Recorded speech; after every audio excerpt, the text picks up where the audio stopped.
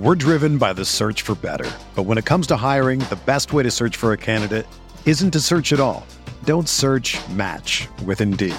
Indeed is your matching and hiring platform with over 350 million global monthly visitors, according to Indeed data, and a matching engine that helps you find quality candidates fast.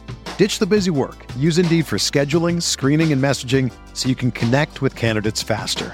Leveraging over 140 million qualifications and preferences every day, Indeed's matching engine is constantly learning from your preferences, so the more you use Indeed, the better it gets. Join more than 3.5 million businesses worldwide that use Indeed to hire great talent fast. And listeners of this show will get a $75 sponsored job credit to get your jobs more visibility at Indeed.com/Blue Wire. Just go to Indeed.com/Blue Wire right now and support our show by saying that you heard about Indeed on this podcast. That's Indeed.com/Blue Wire. Terms and conditions apply. Need to hire? You need Indeed. Get a floor that's 100% waterproof for life without sacrificing the style you want. The Home Depot has Pergo Outlast Plus laminate starting at just $279 a square foot. With 22 designer colors, Pergo Outlast Plus can fit any style in any room beautifully. And you can rest easy because it's waterproof.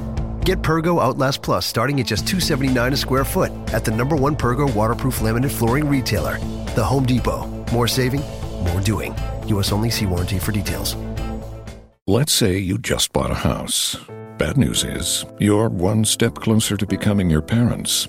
You'll proudly mow the lawn. Ask if anybody noticed you mowed the lawn. Tell people to stay off the lawn. Compare it to your neighbor's lawn. And complain about having to mow the lawn again. Good news is, it's easy to bundle home and auto through Progressive and save on your car insurance, which, of course, will go right into the lawn. Progressive Casualty Insurance Company, affiliates, and other insurers. Discount not available in all states or situations. This is the Gator Nation Football Podcast with your hosts, Alan Williams and James DiVirgilio. This place is an insane asylum in the swamp! Oh my! Now we know we're just a bunch of average stiffs. Welcome to the Gator Nation Football Podcast. Another weekend of Gator football, another disappointment. I'm James DiVirgilio alongside Alan Williams. Alan's in Moscow. I'm in Gainesville. The frustration, I think, is worldwide, Alan. How are you feeling? Ooh, that was rough. Second week in a row. I don't know. These last 2 weeks have almost been a mirror of themselves, and neither was very fun. Let me ask you this. Was this like a stomach punch / kick in the nuts to you, or did you expect it so much that you didn't even really feel it? I didn't really even feel it, and I probably shouldn't admit this live on my own podcast, but I actually bet on Texas A&M to win this game.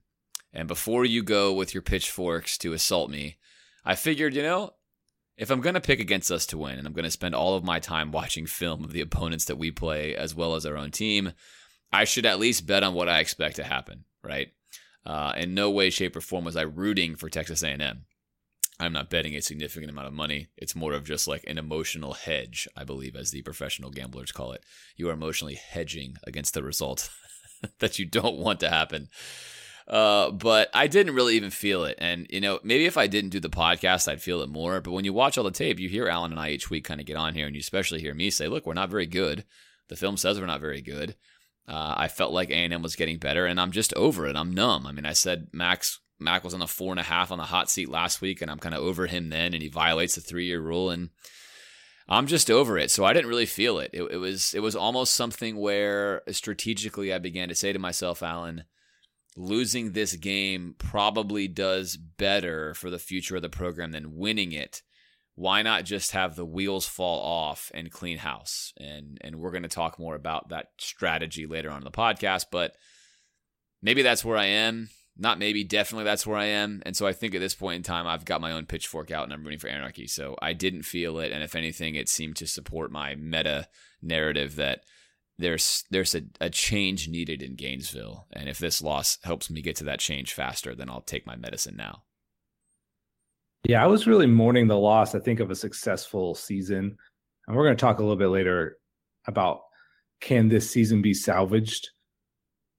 But winning these last 2 games, I just brings some excitement. And heading into a bye week against a, probably significantly better Georgia team, still you can dream about what's out there, maybe the improvements that might be made. But you're right. It would just be masking some fatal flaws in the infrastructure of this team, specifically on offense. And that might be worse for us in the long run. But I hated it. It sucked watching it. And especially coming off that LSU loss, it was, I think, doubly painful. Being so far away, I don't think it blunted any of it for me. In fact, I think it made it a little worse. So for whatever that's worth, it sucked watching it in Moscow too. Yeah, and it sucks watching it, period, but there's like a numbness to it. It's been 8 years. It's sort of like, this is who we are and we're not changing. Before I ask you this next question, which was a question that was talked about all over the Twitter sphere and really the college football landscape on Saturday, I want to set up the show for you guys. So we have what I think today is going to be a really great show. We're going to cover a lot of the topics that I'm sure you're thinking about. Whose fault is this? What should we do now? What are Alan and I thinking about? We're also going to visit with Kewan Ratliff, who is going to give us his very candid thoughts on all the same questions that you want to know. We're not going to hold back. We're going to ask him all the important ones. We're going to get his opinions. We're going to see what he thinks. So it should be just a stacked show today during this bye week episode. Looking forward to it. And before we get into the film study, Alan, I got to ask you about the uniforms. Much talked about topic, the swamp green. Nike spent 2 years designing them. You saw them on television from afar. What did you think? When they first announced it on social media last week, I hated them. I thought they looked terrible. This ghastly, like green, gray. I didn't hate the scales, but someone else put on Twitter, in an all blue or all orange, and it looked pretty sweet. I was like, that would have been fun. Now, watching them live, I got to admit, it grew on me a little bit. I didn't hate them nearly as much. And if it's something that's provocative for recruits and players, I don't want to get too up in arms about it. But we have great uniforms. And I don't want to see us going the way of Oregon where we're, changing out our uniforms every week. But we have the money and the, access to this kind of stuff. So it's fine. I didn't want to get too crazy on it. But overall, I have to say I did not like it. What about you? Yeah, I like style. I like all things style. And I understand what they were going for with the swamp green and the Gators and the literal interpretation of those things. And I understand there's a defense for that. But as far as looks, they were just ugly. It was hard to see the numbers, which was somewhat frustrating. I think even just as an astute fan trying to see who's out there, especially when we're changing personnel groupings. I like the helmet. I've always liked black helmets. I wish we would have done black helmets with a different kind of uniform. And I think what you said, Alan, is the key for me. A slight twist on these unis, and I probably really would have liked them. I think had they done the gator skin and made them orange or made them blue or made them our colors and popped that way and gone with the black helmet or anything of that chrome helmet, who knows, you could do a million different things. But I think I could have liked them. So I think I could have liked them. But the swamp green, which was like an olivey sort of green in person, was a weird thing. It didn't necessarily felt like you were watching your own team play. It was almost like you were watching two other teams play in the home crowd, in the home atmosphere. But I think the uniforms got a little boost from the F-22 Raptor flyover. It had been many years since we've had a flyover, so the crowd was sort of buzzing pregame, and maybe we were all forgetting just how bad the unis were. But all in all, not a fan. The general consensus, of course, of the style world is it was a definite fail. But I think Nike does this stuff because it gets a lot of attention. And there's a certain truth behind creating a really ugly uniform on purpose because it gets talked about more than a good-looking one. And I think that's true. I mean, it was one of the most trending topics in college football on Saturday. So I'm sure Nike's happy with that because really that's all they care about is people knowing that Nike makes Florida's uniforms and Nike wins again in the branding war. But not a fan. I hope we don't wear those ever again. I'm cool with that. All right, let's get to the game itself. A loss to the Texas A&M Aggies. As we went back through and looked at the game, I want to bring you what we saw. And we're going to start on the defense, a group that excelled for the most part. James, walk us through, how did we defend them for the most part?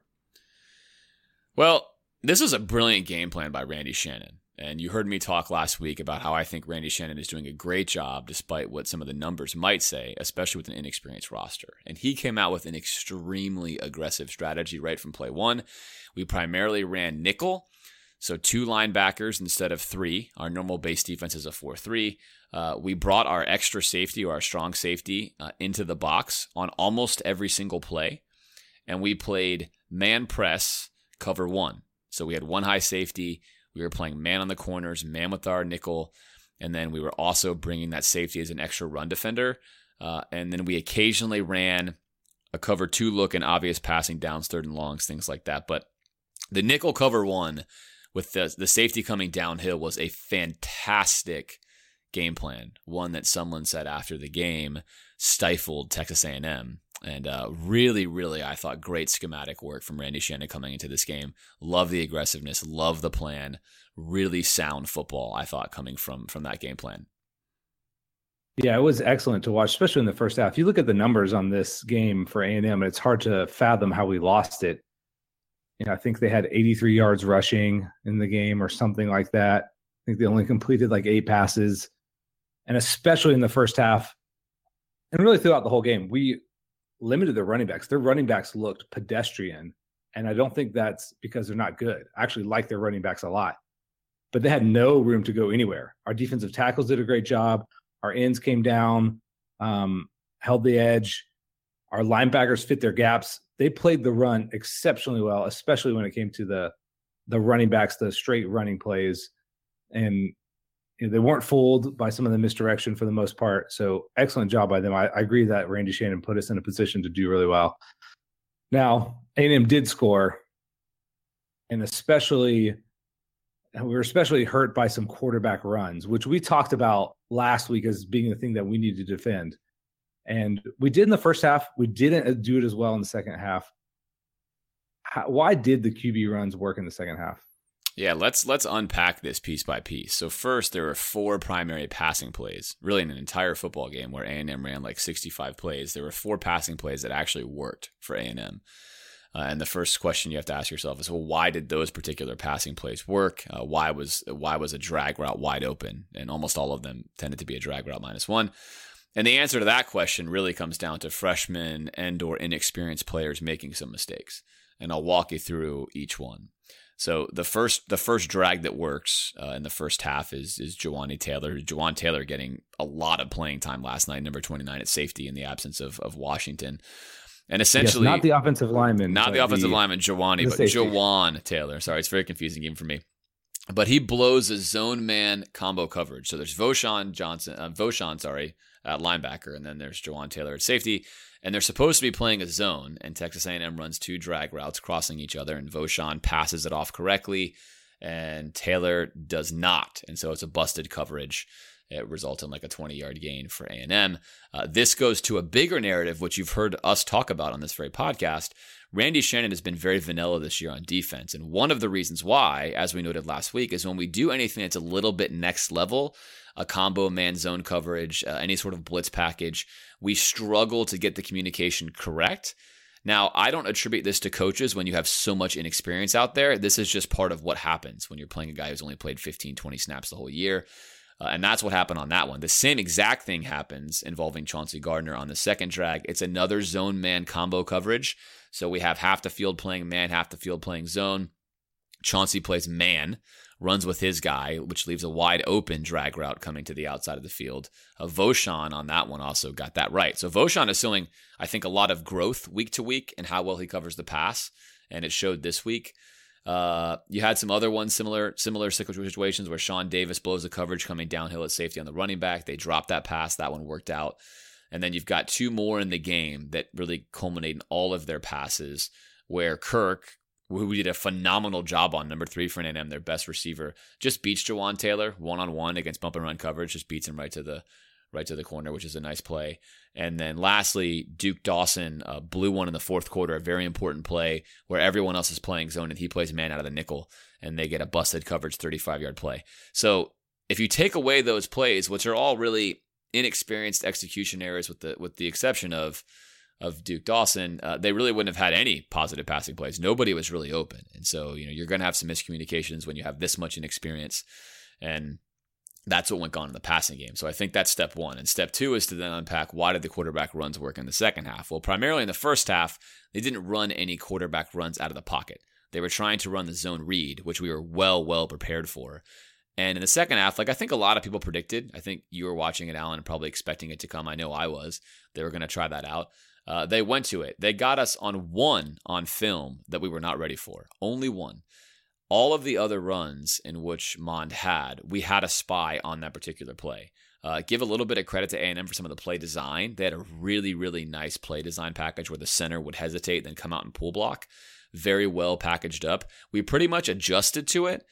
And then the last drive, we had a critical error where Kylan Johnson is a spy on 3rd and long. It's 3rd and 10, I think, and they're on our 30.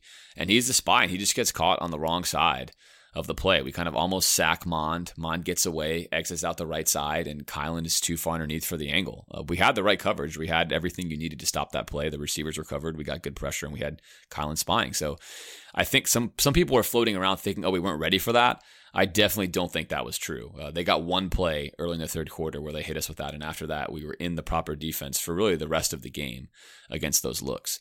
They did start having some success in the fourth quarter, primarily due to momentum, I think, as well as the fact that, and we've talked about this before, Alan, and we'll talk about it a little later, something happens when your offense decides to stop trying to score and the other team is sort of ratcheting up the aggressiveness. Good things tend to happen. You tend to make a few more plays, and while our defense held A&M to field goals, we certainly yielded points in that fourth quarter. But I don't look at it on film and think, oh, wow, we were really in the wrong look or in the wrong scheme or being coached incorrectly. Primarily, a few plays A&M made. It's a football game. It's going to happen. And a few plays where some inexperience gets us. So the nutshell in that one on film is the defense, I thought, did an exemplary job. We had a great game plan, and I really liked how we attempted to attack A&M. And someone, of course, said as much after the game. We really did shut down their offense. It was a very, very good defensive performance, and one that was absolutely good enough to carry us to a victory, coupled with the fact that I think each week on film, you're watching our defense get better, which is what we expected before the season, even if the numbers are below, I think, where a lot of Gator fans, including myself, would have liked to have had them. You are watching marked improvement every single week in this league against the teams that we are playing against. And the defense to date, in my opinion, has not cost us a single game. I don't think you can hang any of our losses on our defense. And given the turnover there, I think that's a job that should be commended in and of itself. Yeah, when you give up under 20 points in the last couple of games, that gives you a chance to win, especially when, there's some major mistakes being made on the other side. I'm going to start a segment, things that suck. One of them is wasting another amazing performance by our defense, and not statistically like they shut them down to 3 points, but those guys played their guts out, and I hated to see that come up short again. Really, really frustrating. Okay, let's talk about what we did well. I mentioned some of our run fits in the first half. Got to mention Taven Bryan. This guy was unreal, and there's a lot of hype around him. I think sometimes in certain games he gets some hype, and it's maybe a little too much, and even referring to him as, the college J.J. Watt is a little over the top. But this guy was so disruptive in this game. They could not block him, and that really freed up the rest of our defensive line to make some plays and our linebackers to make some plays. Love the play of the young secondary. Again, we don't even talk about Marco Wilson and Henderson. They were not even in the game. A&M almost didn't even go after them. They did some good jobs of getting matchups of, certain their players against a linebacker or a safety and doing a good job on some of those plays, like you mentioned. But great job by the youth in our secondary. Thought that was a tremendous game by them. What did you think we did well? Yeah, I think you hit the nail on the head there. We knew coming into the game that the linebackers and the safeties were going to be attacked by A&M. And that is exactly what they did. And that was their whole game plan. They didn't really want to mess around with attacking our corners. They weren't trying to attack the perimeter. They were trying to attack the middle of the field, whether it be zone reads, drags, whatever the case was. They were successful. That game plan did pay dividends. They stuck with it the entire game, but really at a very moderate level. Very, very impressed with the growth of this defense. I thought we held the edge extremely well. It is not easy to stop Texas A&M's running game.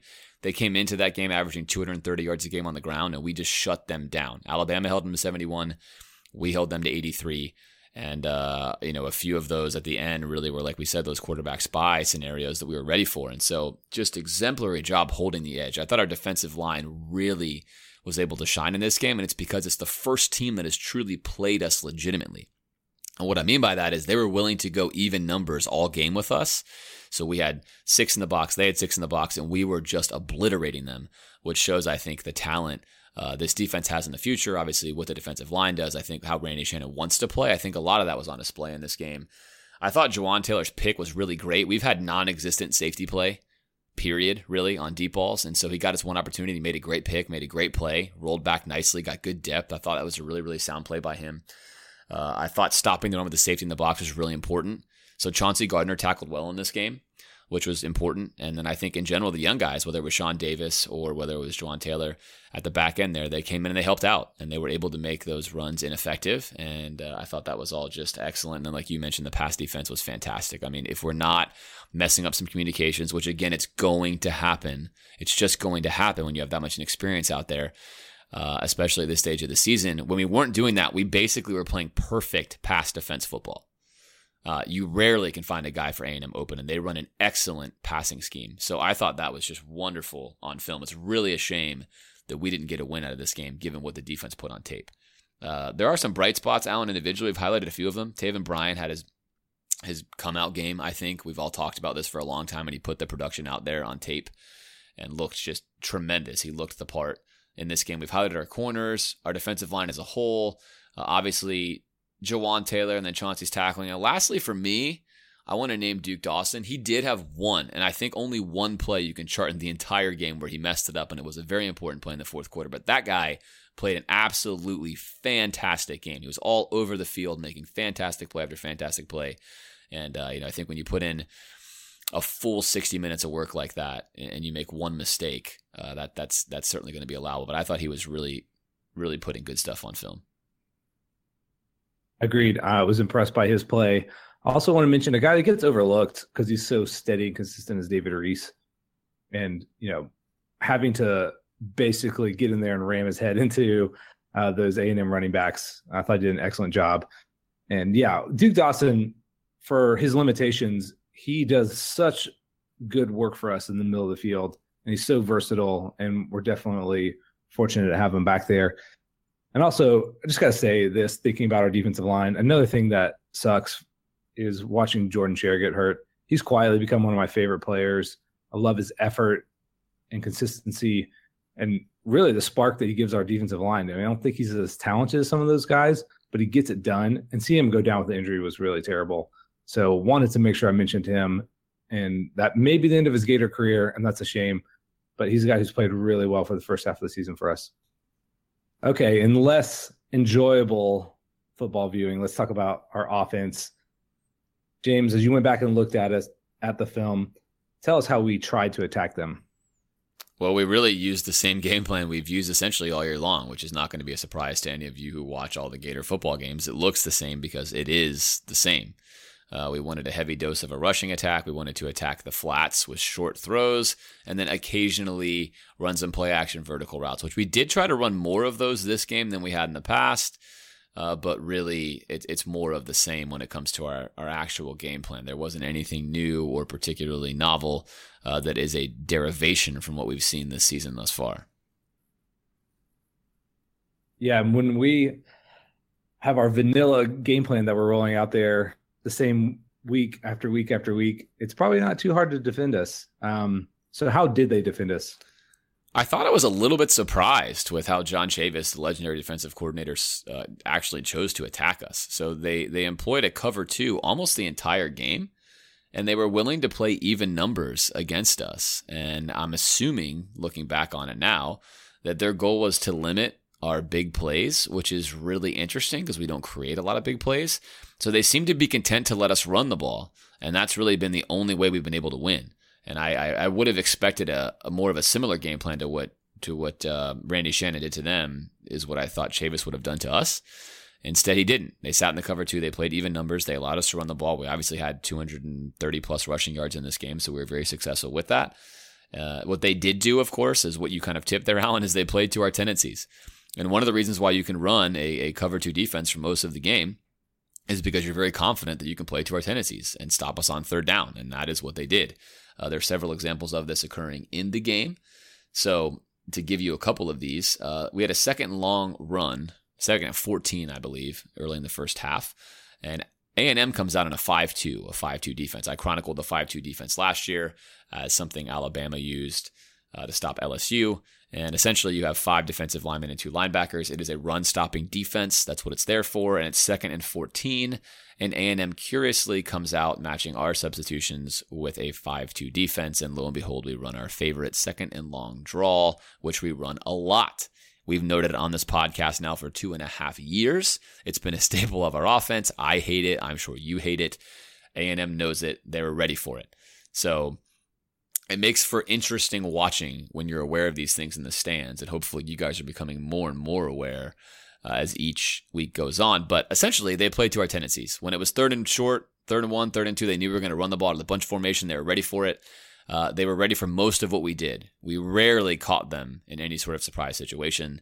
They were very disciplined, and they sort of limited the damage.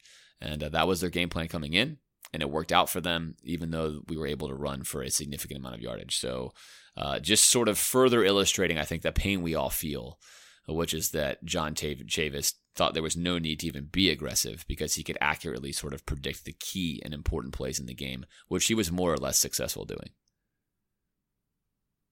Yeah, it was difficult to watch, and we did have some success in this game, particularly when we got our running backs loose.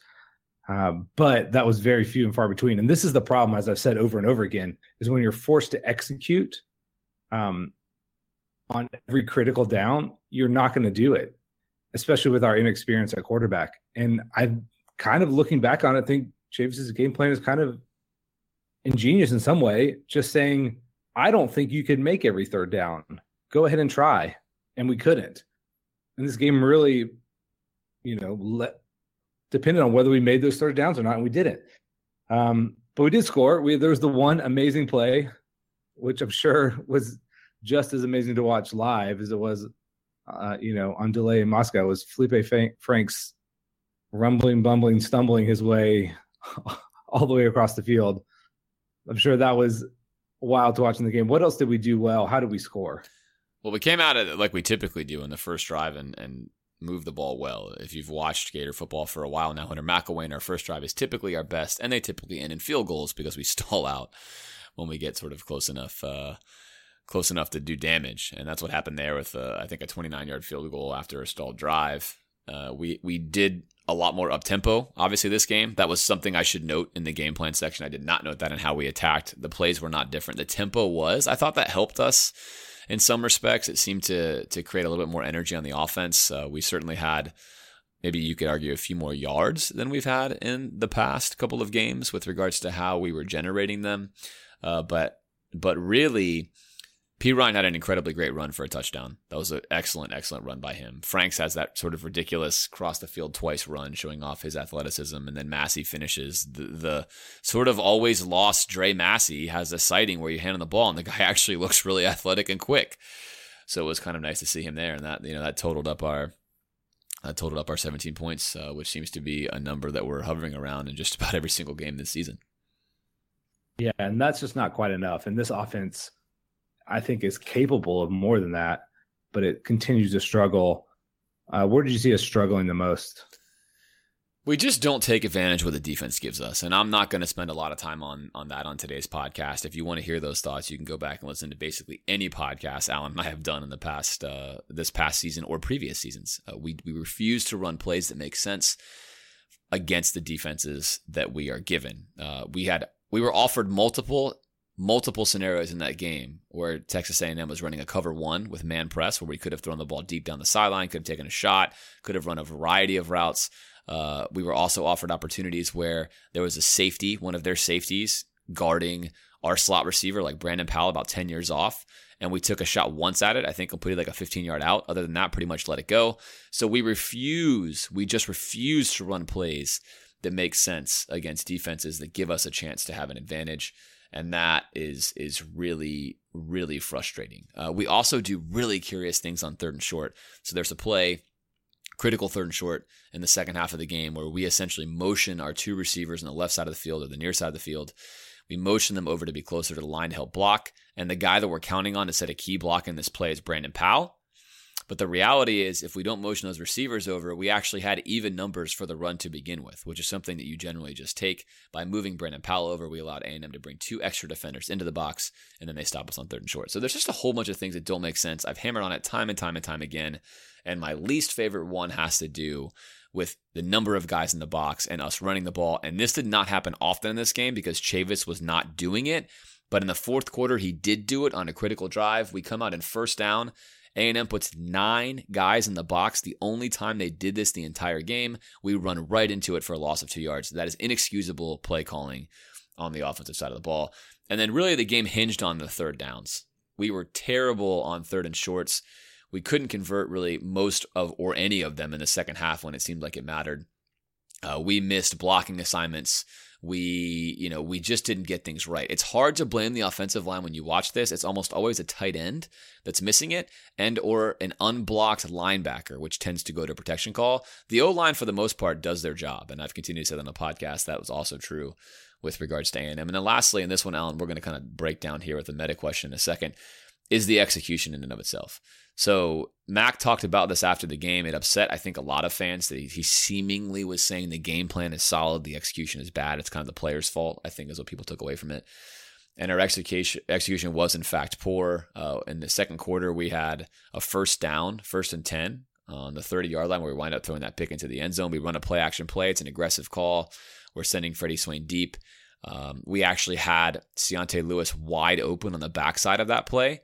There was no way Franks could have seen him because Ciante Lewis had passed off the block to Morrell Stevens and or an offensive lineman. It's hard to tell on film who should have blocked who, but there's a missed blocking assignment which allows their defensive lineman to come right into Franks' face. He has no chance of seeing that backside pass to the wide open Ciante Lewis on that play. Just no chance of seeing it. And we instead throw a pick where he throws a jump ball to Swain. And A&M was not fooled by Swain running deep. They were fooled by Ciante running deep. And that's probably a touchdown. I'm not saying Frank sees that, but there's a good chance that if he has time to flip his head around, that maybe that results in something better than it was. So the execution was definitely poor, including on the last play of the game, which was a good play call. He has DeAndre Goolsby wide open, running down the seam. All he has to do is throw this ball to grass, throw him open. Instead, he tries to throw the ball right to him. It's a very nervous throw, and the linebacker picks it off. So Franks missed his fair share of throws in this game. He continued to struggle moving in the pocket. He continued to roll out of the pocket and not throw the ball away, taking losses. There are plenty of things to hang on Franks' shoulders in this game. It's the same things we've been seeing from him.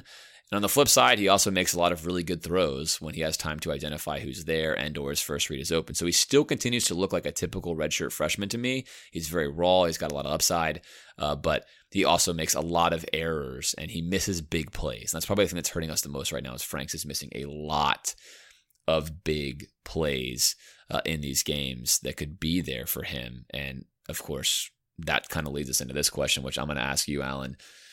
From what you've seen, what we've talked about all season long, A, why aren't we executing on 3rd down? Why does that seem to be such a problem for us? And B, is this Franks' fault? Is this the coach's fault? If we had Luke Del Rio, would we have won these last 2 games? To answer the last question, I would say yes. And that pains me to say that because I don't like what that says about our team and like how our style of play.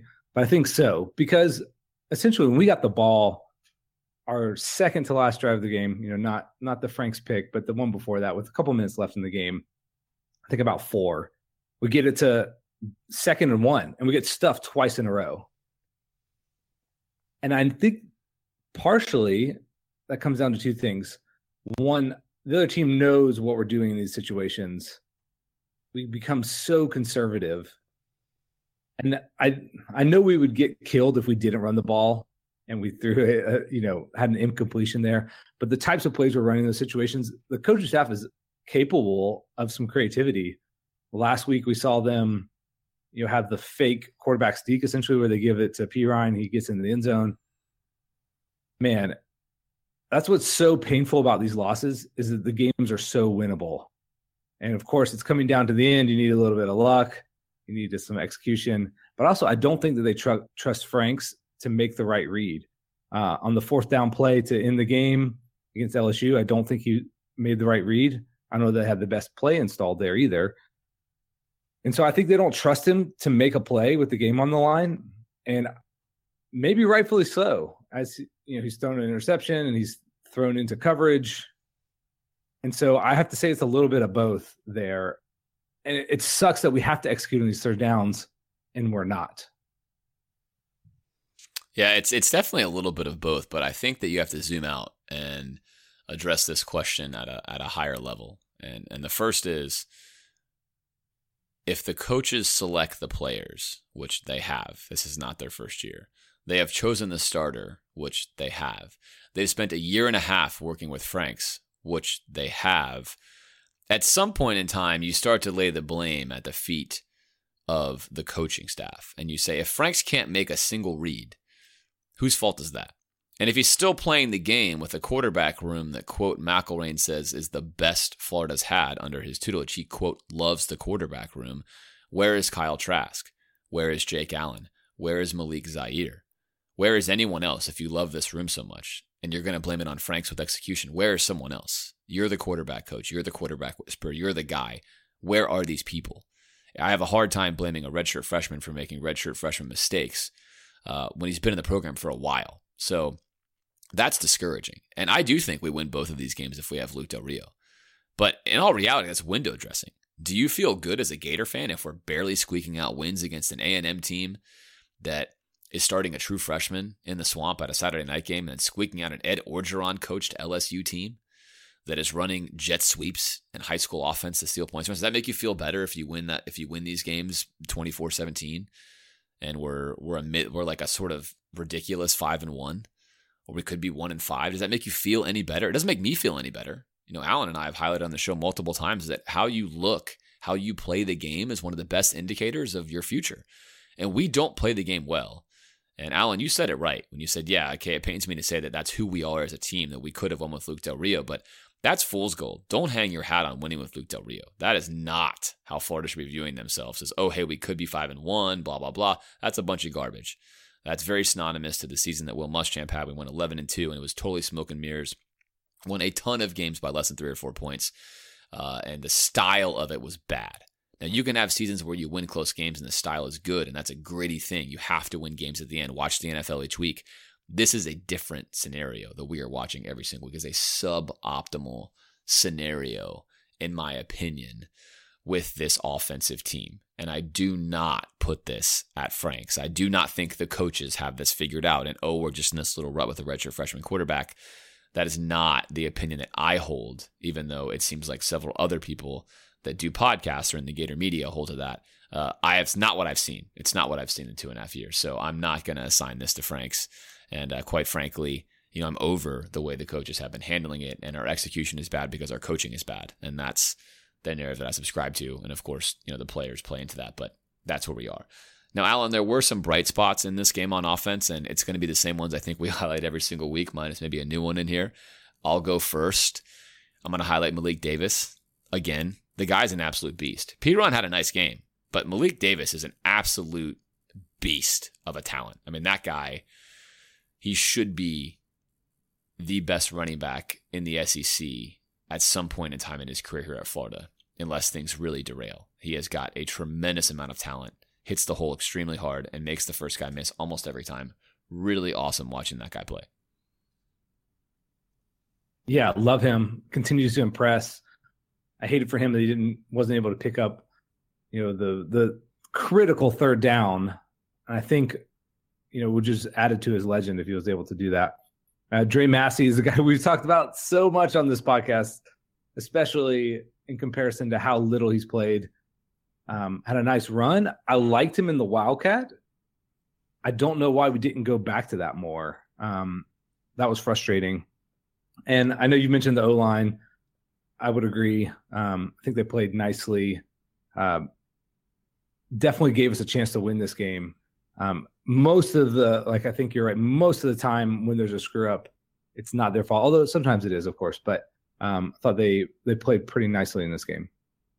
And we ran 73 plays, which is like a minor miracle. The results were pretty much the same as when we run 60 plays, but yeah, we added more plays to our quiver. The game felt like it took forever. I don't know if it felt like that watching television, but there were so many stoppages of play, and both teams are going 3 and out so often and punting so often that you just had a lot of sort of frustration there. All right, well, we've talked about offense, we've talked about defense. We have to talk about the special teams.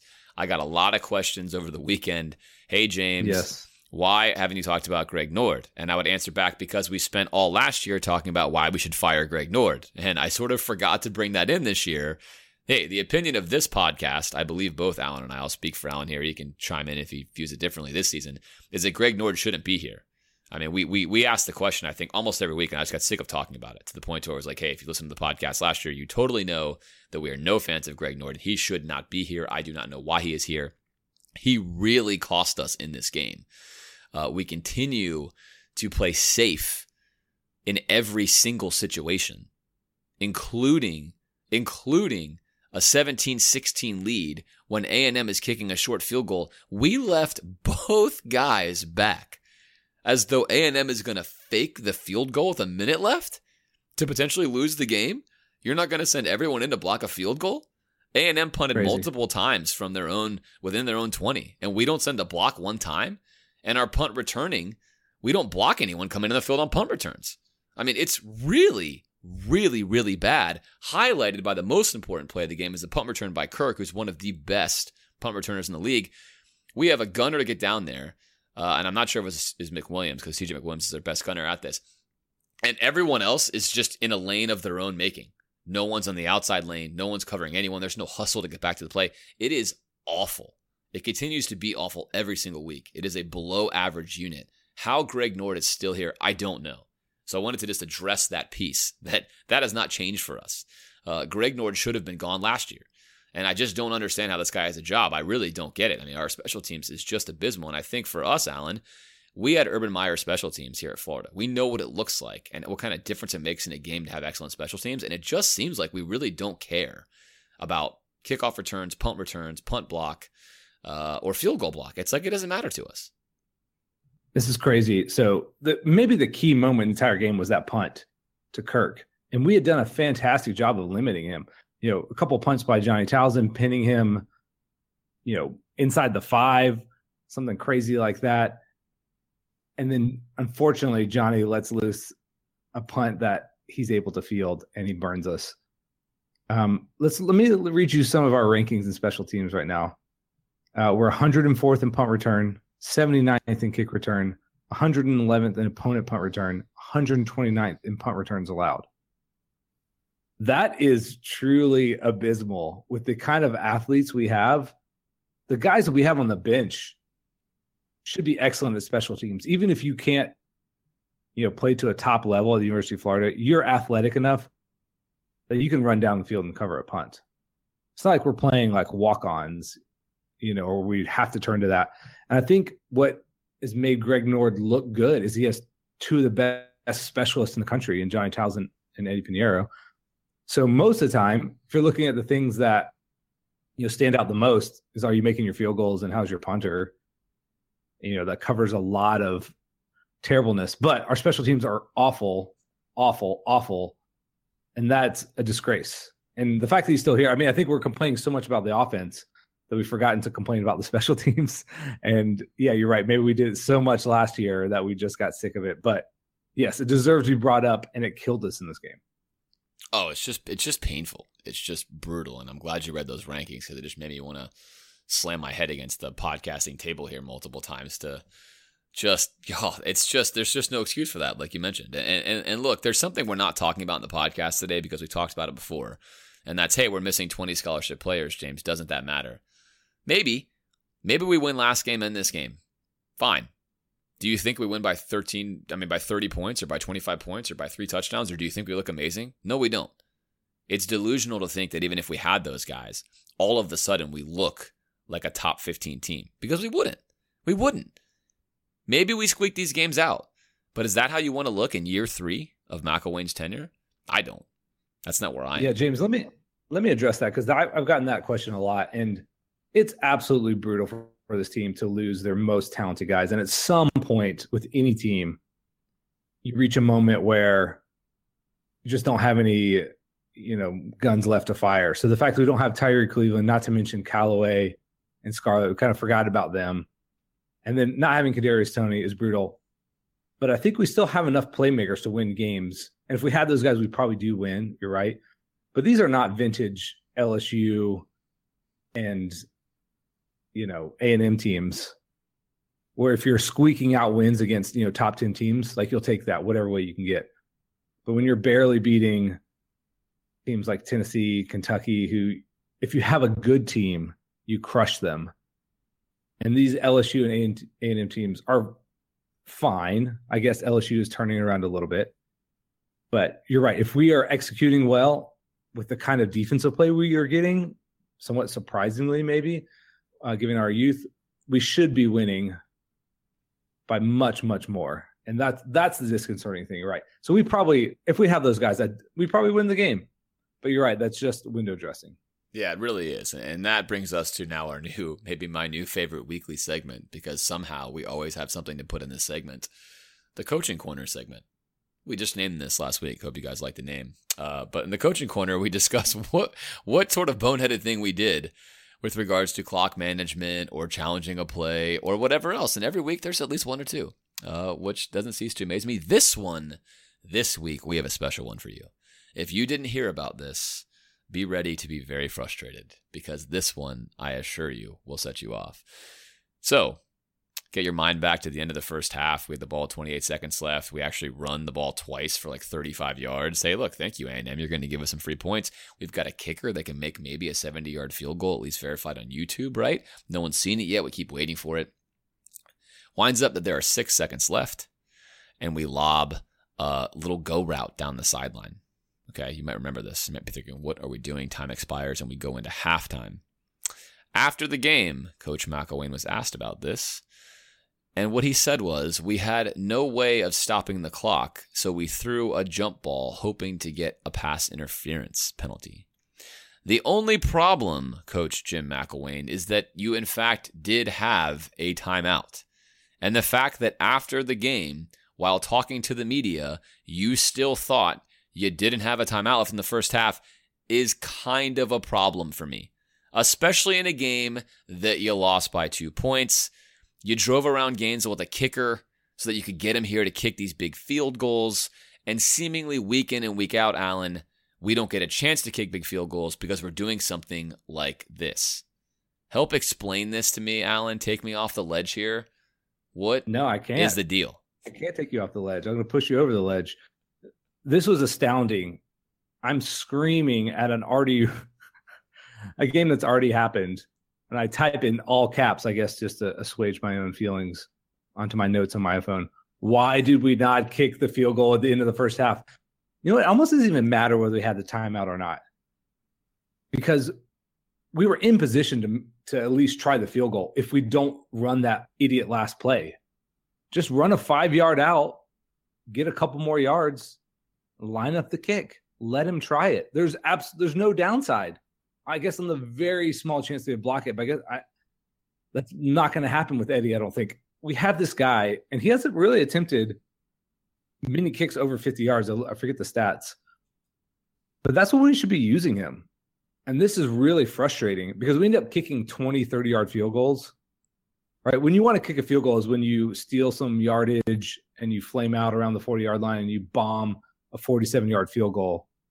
Right? When you're like, oh, we got 3 points out of a drive that really wasn't anything, instead of driving all the way down the field and kicking a short field goal. Those are the ones that eat at you. Right? When you steal 3 points because you have an excellent kicker, those things add up. That's a really nice weapon to have. And we don't use them like that now because we always stall out, I think, around our own 40-yard line. And so this is really, really irritating to me because we could have picked up almost a free extra 3 points. You're right, because A&M was letting us run the ball when all we wanted to do was get into the half, I guess. This was crazy to me. I hate that we did not attempt a field goal right there. So the second item is Brandon Powell catches a pass. He's very, very close to the first down. This is now, I believe, in the third quarter, maybe late in the third quarter, if I can remember the time correctly. But regardless, it's an important time in the game. It's very close. It's a little short out route, and we do not challenge the play. We don't challenge the play. We simply bring the punt team out, and we punt the football. It seems to me, and I don't have the stats on this, so maybe this is different than I think it is. It seems to me, though, that we really rarely challenge plays here at the University of Florida. I don't know if McElwain doesn't believe in it, doesn't care about it, but we're highlighting this example in this game because I feel like you at least take a look at that. Maybe you challenge a spot and see if you wind up getting a first down. This is a much smaller issue than the one we're looking at, but it's one that's been highlighted this past weekend. People have talked about it. If you look on the tape, it's very, very close. Certainly seems like someone should be buzzing him saying, let's challenge this. But yet kind of another thing where we're just not really doing things that smart teams, I feel like, should do. All right, let's jump into a section where we discuss a few questions that we've gotten from you guys. I want to start off with this one. James, can this season be salvaged? Is there any way we'll look back on this season and consider it as a success? Well, I suppose if we beat Georgia and we beat Florida State and we won out and won our bowl game, then yes, that would be successful. But that's incredibly unrealistic. But yes, the literal answer to this question is yes, it could be. You could be, sure. What if you finished 10-3 or 11-3? How would you feel? You'd feel pretty good. The team turned a corner. We found some magical way to run offense. Everything's different. Who knows what? I mean, we fired Doug Nussmeier and brought somebody great in. But I think that's highly unlikely. So the realist in me says that it's not going to be salvaged. But the answer to the question is yes, it could be salvaged. If we won out and we won out convincingly and the style looked great, it could be salvaged. I will even go one step further. If over the course of the rest of this season, we saw improvement like we're seeing from the defense. If we saw that on the offense, where each week I came on this podcast and said, look at this marked improvement I'm seeing. Look at what happened here. Look at this improved play calling. I would feel a lot better about it. That would also be salvageable for me. But at this point in time, past performance is the best indicator of future results, and it would be crazy to believe those things are going to happen. Yeah, I almost don't want it to be salvaged to the point where Doug Nussmeier gets an extra year.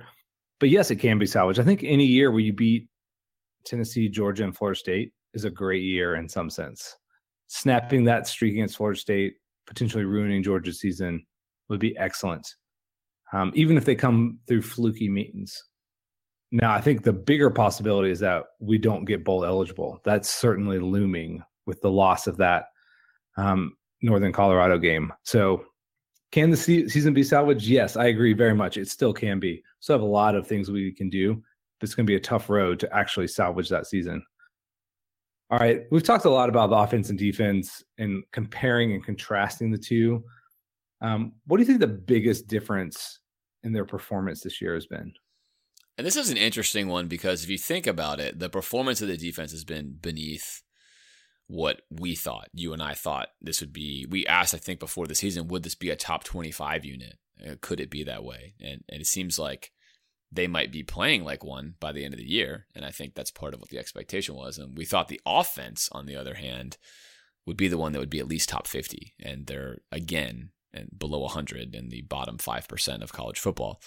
So both of them, you could say, are underperforming. But I think something I just noted a sentence ago or two was that the defense gets better each week on film. And the scheme is good. And you look at it and say, that makes sense. I understand why we're doing that. That is a good defense to employ against that offense. And you say, I have confidence in that. I have confidence in that. And the offense, it's the opposite. And I was talking with a friend over the weekend, and I said, to me, you can look at college football as like a general. You can create a war analogy here and say, would I want this guy to be in control of my life as I'm out in a battle somewhere? Would I want to follow Nick Saban's orders? Yes. I happen to think Nick Saban would probably give me a best practice as I'm sitting in my foxhole. Would I want to follow Les Miles' orders? No. I probably feel like I'm rolling the dice. I'm either going to be a hero or I'm going to die in the dumbest way possible. Would I want to follow Randy Shannon's orders? So far, yes, I would. I think so far what he's telling these players to do is right.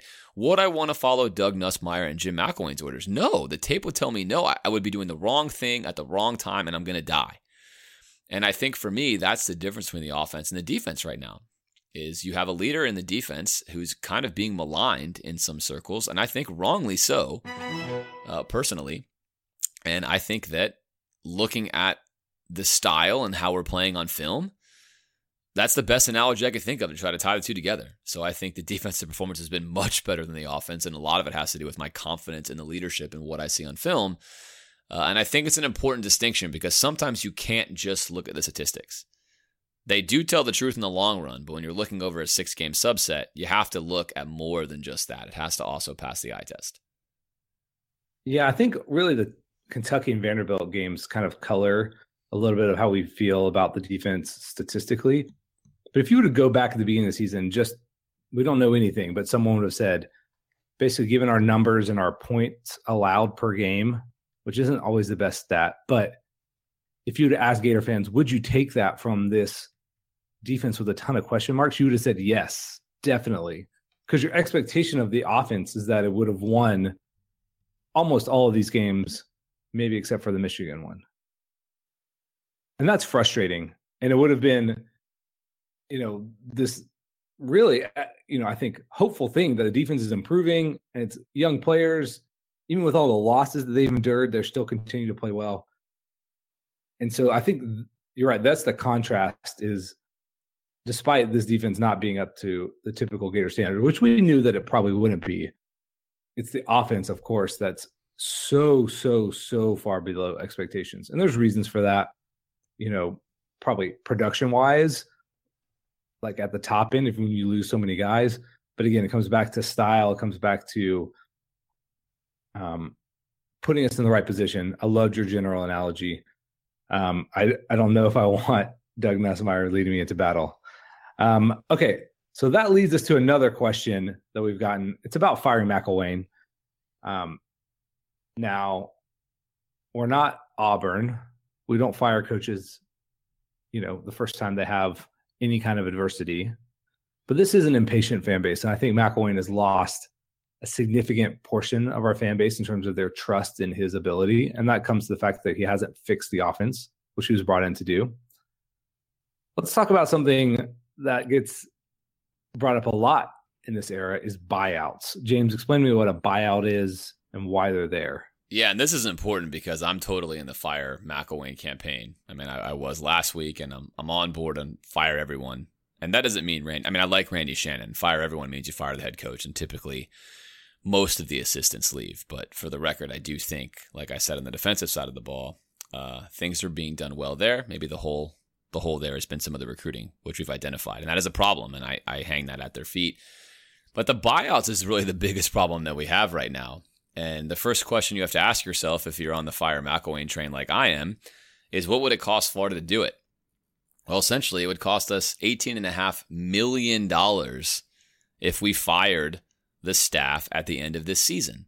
Now, if you're asking yourself what a buyout is, which is the question Alan just asked me, it's very simple. It's something in your contract that states if you get fired without cause, so you didn't commit a crime, you didn't do something that causes your contract to be breached, which is not performance, by the way. If you just lose football games and you don't do other things that cause your contract to be breached, then if you get fired, the remaining years on your contract, McElwain's runs to 2023, gets bought out by the university. If an NFL team were to come in and want to hire McElwain, or he wanted to go to a different college, they would pay the buyout to the University of Florida. So your buyout essentially guarantees the coach the money in the event that something goes wrong. This practice to me is absolutely ridiculous. Alan, explain to me how Jim McElwain has a $12.5 million buyout right now. Now, it's both Jeremy Foley's fault and our new AD's fault, Strickland, because here's what happened. Foley signs McElwain to the contract, he gives him X amount of years, and he gives him a buyout that is $2.25 million per year over his contract. After last season, before this season, new AD comes in, gives McElwain an extension on his contract, as well as a $250,000 per year buyout plus an additional year, which adds several more million onto that. So $12.5 million for McElwain. Now, the question we got to ask ourselves here, and you should be asking yourself, is why at the University of Florida do we have any particular language that specifies a buyout? Because the odds are, Alan, most of the coaches we hire are going to fail. That's the odds. And most of the coaches we hire are not going to leave for another school. That's just not going to happen. Yeah, that's the thing. It's not going to happen. So why do we have a buyout that is only going to punish us? It's only really going to hurt us. Now, if you're Washington State and you have Mike Leach right now, and the athletic director just left to go to Nebraska, you're really happy you have a buyout because you want some financial compensation. When Mike Leach leaves, you want to make it harder for him to leave. But we are the University of Florida. If you're going to have any buyout, you can put it in there that it only comes into play if you leave the university. But why you are negotiating a buyout that hurts you for firing a coach, to me, is the height of insanity. And look, I know what the argument is. We're going to talk about it, Alan. I want to hear your thoughts on this. The argument is the coach won't take the job without the buyout because that's what the market is saying right now. But look, as an investor, I can tell you it's a terrible market practice. It is ridiculous. And the University of Florida has plenty of leverage to hire a football coach and say, hey, if you want this job, we're not going to give you a $12.5 million buyout.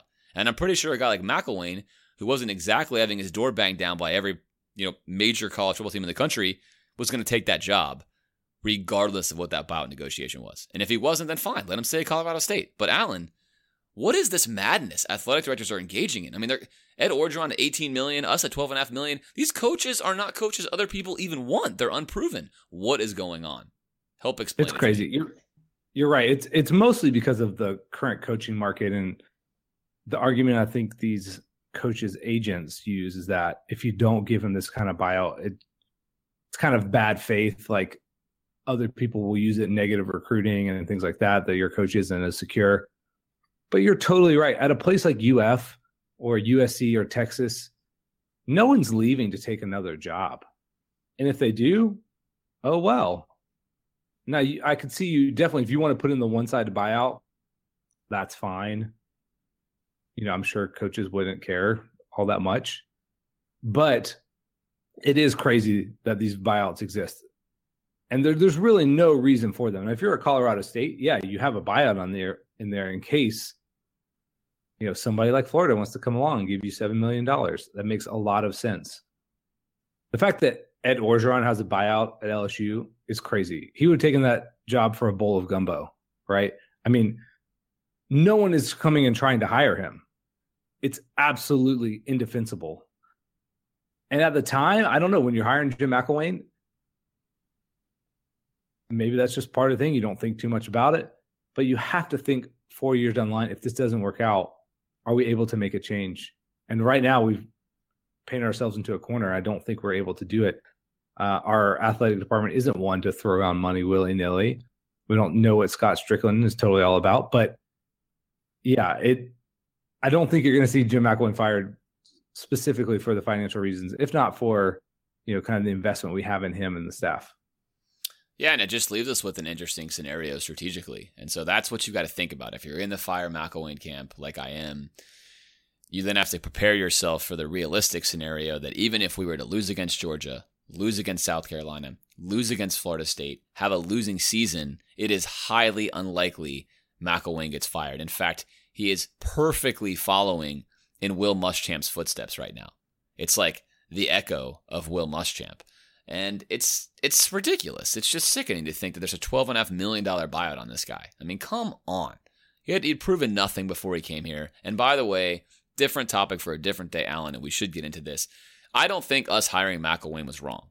I think, per my own plan, right, and this is what we'll talk about later in the season, Alan, is who do we hire and how do we hire them? And we're not going to cover it on this show. I get that question a lot. I'm sure you are too, Alan, is who do you want to hire? We're going to get to that. We will get to that. But we wanted to address all of these sort of analysis things now. And we'll talk about how would we hire somebody if we were athletic directors. But I can assure you one thing. You hire people that give you the best chance of success, knowing that the majority of time, you're not going to get a top 10 coach. That's just the way that investing in a coach works. That's what it is. It's a risk-reward proposition. I have no problem hiring coaches that fail because most of them are going to.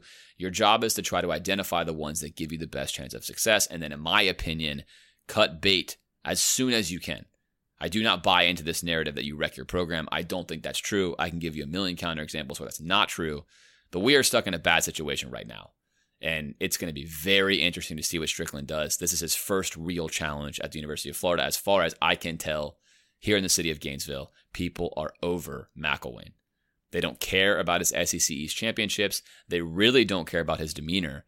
And it seems that the tide is strongly turning against him. I'm not sure if he's aware of it, but it's going to make for a very interesting rest of this season. So after technical difficulties last week, where we lost the Kewan Ratliff interview, we've brought him back on this week. So Kewan, thanks for being gracious with your time. I promise to watch the recording the entire time to make sure it doesn't go off this time. But welcome back to the program. I know we've been texting back and forth for a week, so it's good to have you back here. I can't wait to get your thoughts. I appreciate you for having me back on. All right, so let's just start with the big question. We lost again here, 2 in a row. What is your opinion of where the program is right now? Honestly, right now, the program it's not in the worst spot that it's been in a while, but it's in a bad spot. It kind of reminds me of my senior year when we were sitting at in midpoint of the season. We were 3-3. And everybody counted us out. Everybody was looking at us like, we're the worst UF team in the history of football. So I believe that they're in a similar position as we were back in 2003. So let me ask you this very bluntly. Which direction is this program headed in? Is the arrow pointing up or down? Essentially, I'm asking you, should McElwain be the coach after this season?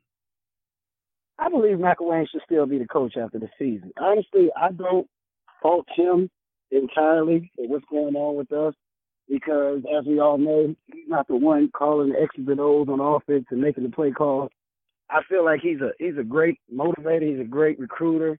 He knows his X's and O's. He knows what he's doing. But I believe that for us to be as successful as we can be, I think it may be time for him to take over the helm and start calling some of those offensive plays. I mean, obviously we have a problem right now with the offense. 3 straight years of being below 100. Just watching it on tape gives you plenty of indication that it's not good. What needs to be done to fix it? If you're Kewan in charge of the offense and you can do what you want, are you firing people? Are you changing offensive staff? Are you changing style and strategy? What are you doing? What would be your steps to correct it? I mean, honestly, I believe that the most obvious thing to do is to change the style.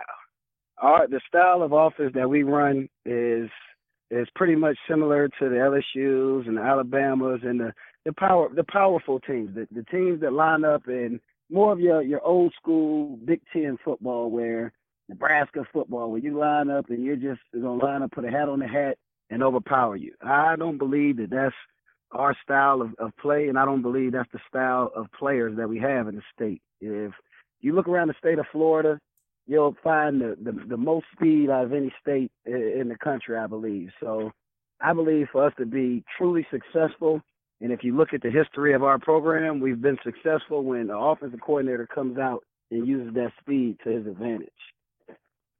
Which offensive style do you prefer? Would you want us to see us running a more spread offense? Oh, I would love to see us running that spread/air raid style of offense. If you look at the wide receivers and the running backs and the tight ends we have on our team, all those guys are explosive playmakers in the open field. They're not your prototypical possession X wide receivers that you put outside and they can run that dig or that curl and post up and catch that ball and play like a big wide receiver. We have more guys that rely on speed and rely on their quickness. So whenever you have a team full of guys that are speedy guys and quick guys, that spread style would fit more to us. And I feel like the way we're recruiting, the players that we have committed in the future and the players that we have on the team right now would greatly benefit from being one-on-one in open space with a lot of these DBs and a lot of these linebackers and take advantage of our mismatches.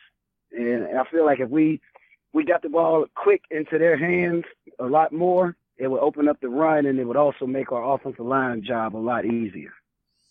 Is there a coach you like right now whose style is exemplifying what you're talking about? I mean, I'm biased because I live right here in Orlando, So I've watched what Coach Frost has done with that program at UCF, and I'm watching that offense put up. I just watched them on Saturday put up 49 points in the first half, and then they put the brakes on it in the second half and just cruise to an easy victory. They come out, they play fast, they get the ball in their playmakers' hands. They have a running back who I've worked with that's no more than 170 pounds. And this kid, every week, he gets an open space, open field, and takes one to the house 50, 60 yards.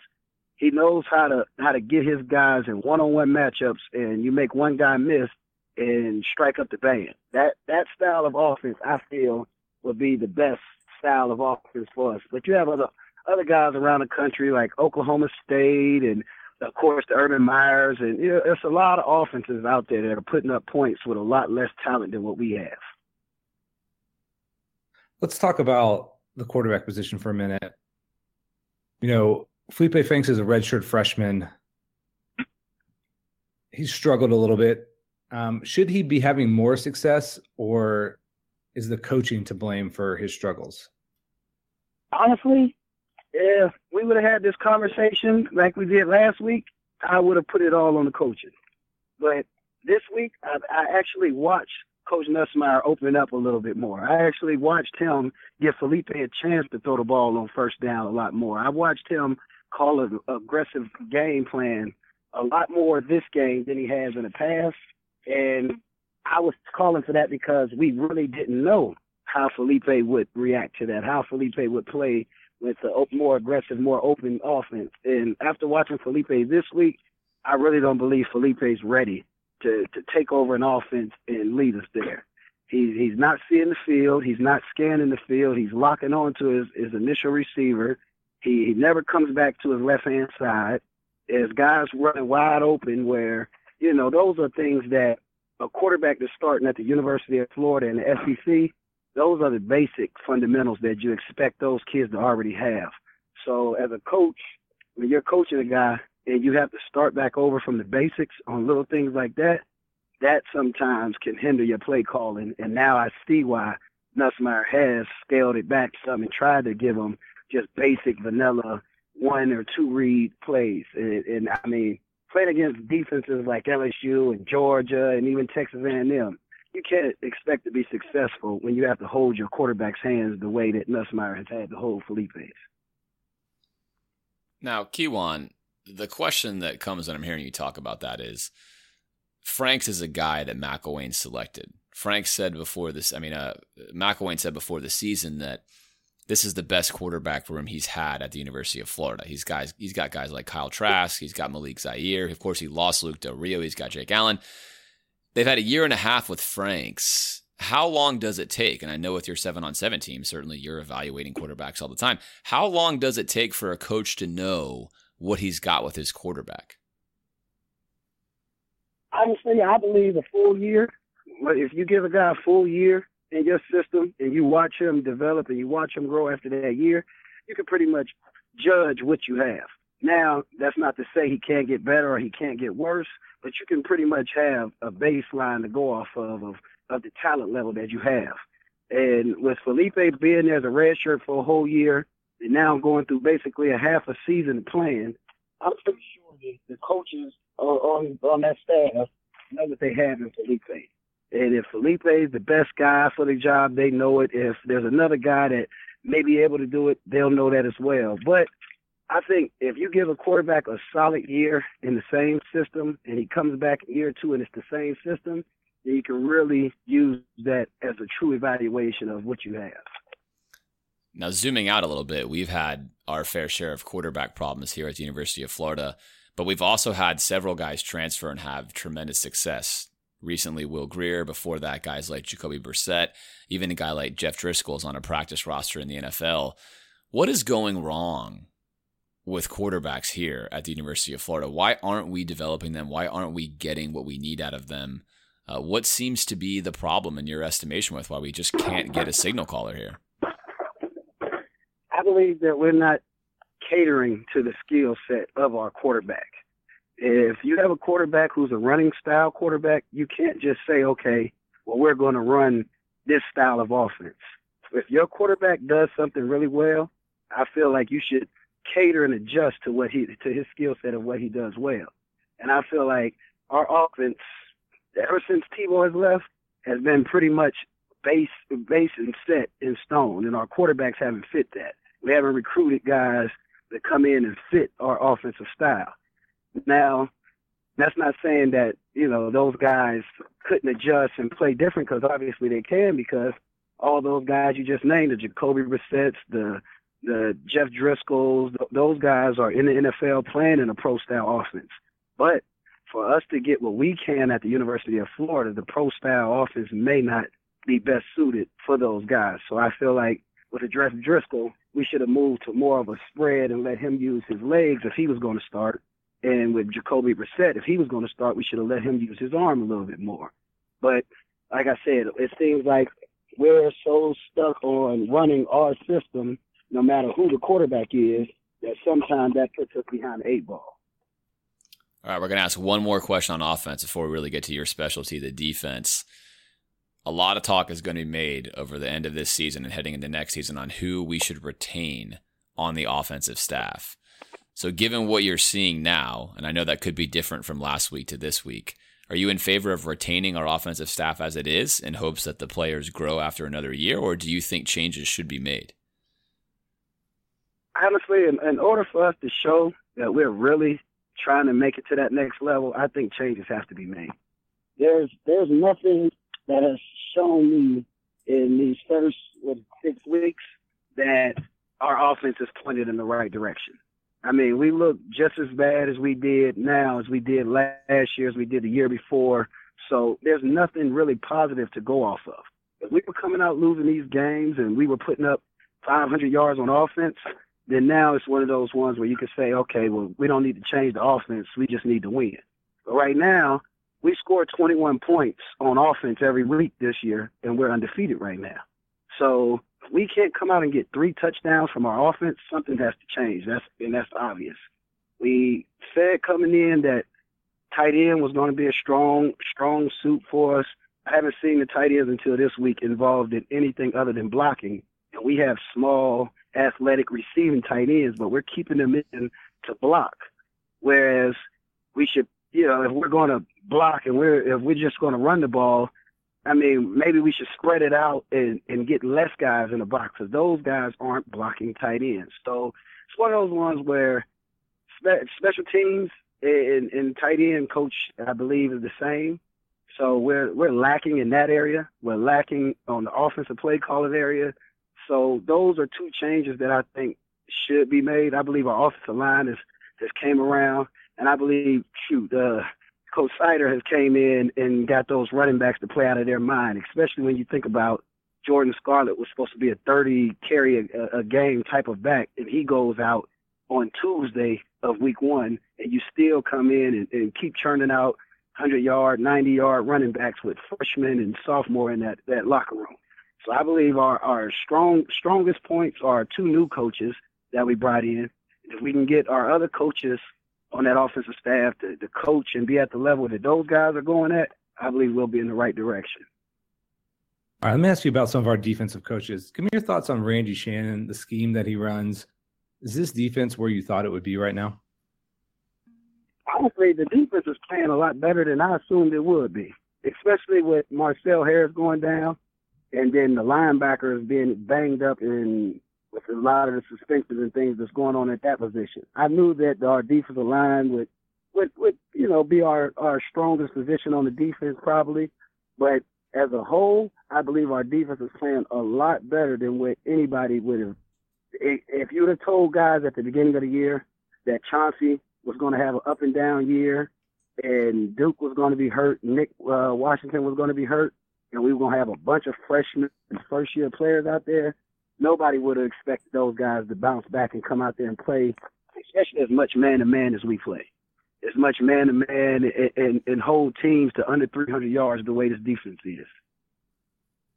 Do you like this scheme? A lot has been made of Randy Shannon being too vanilla, too basic, too simple, not complicated enough. How do you feel about his strategy on defense? I mean, honestly, I love it because it allows these young boys to get on the field and just play.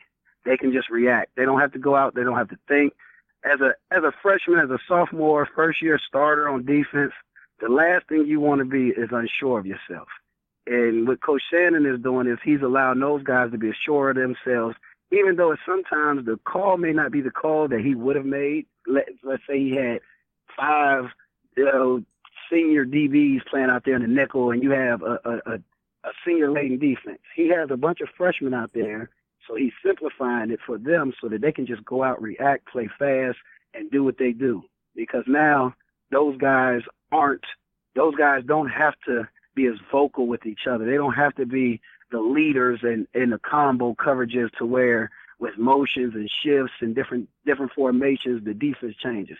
We're very vanilla, we're very basic, but you have to be these young guys. And you'll see with all those guys in year 2 and year 3 of their college careers, you'll see how complex and how crazy and exotic some of those blitzes can be once those guys are smarter football players.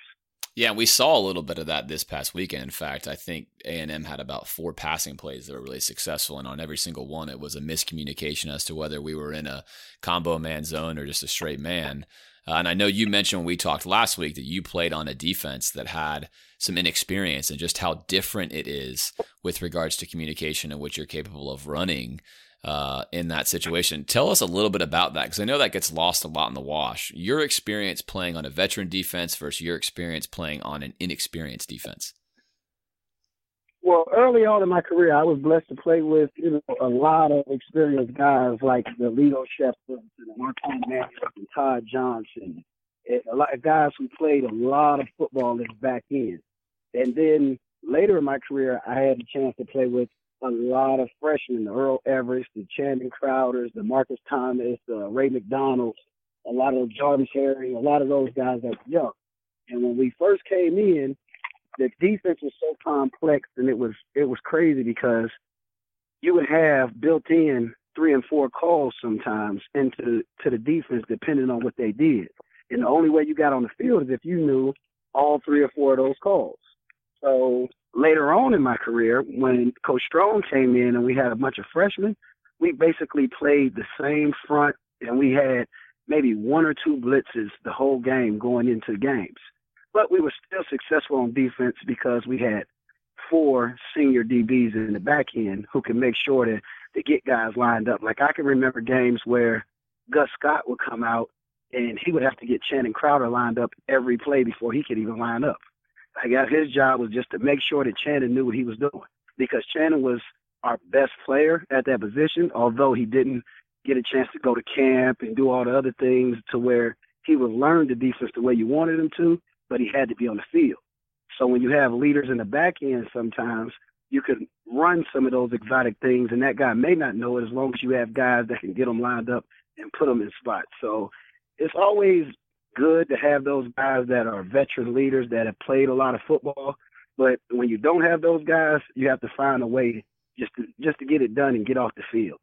And so essentially you're sort of describing the Gators losing Marcel Harris this year. It's been talked about as maybe the key loss of the season, even bigger than a Scarlett or a Callaway. And it sounds like that's what you're saying right now. If you had a Marcel Harris, he can call out what the offense is about to run. He can call out some route combos. He can line guys up, make sure they're ready for the play. And of course, we don't have that. So we're sort of missing a leader to get the guys lined up right now.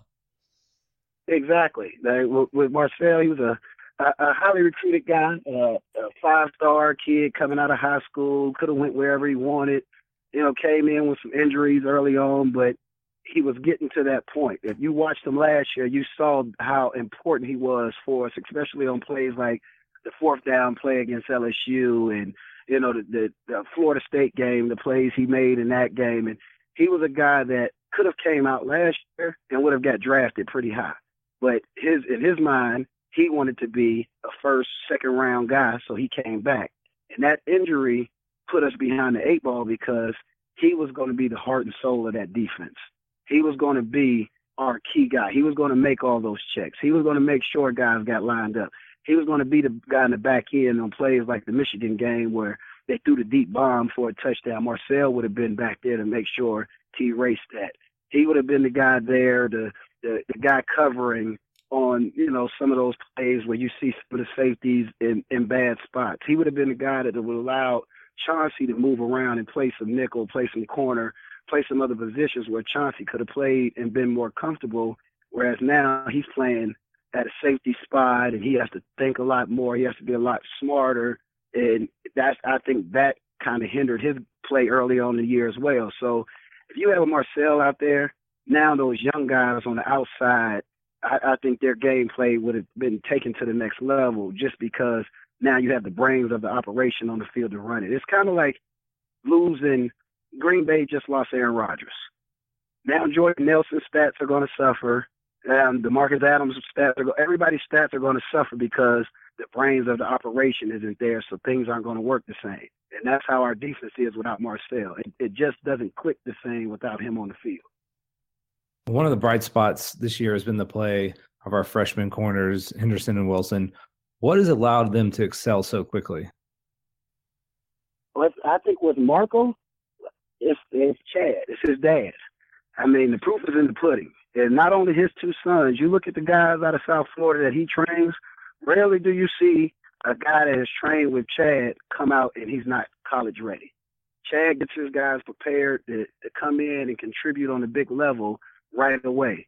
And it also helped Marco watching his brother the past few years in high school, coming down to the games every week, being so comfortable in the swamp, being comfortable with guys like Duke and Marcel, looking at those guys like they were already family before he got there because he'd been around them so much.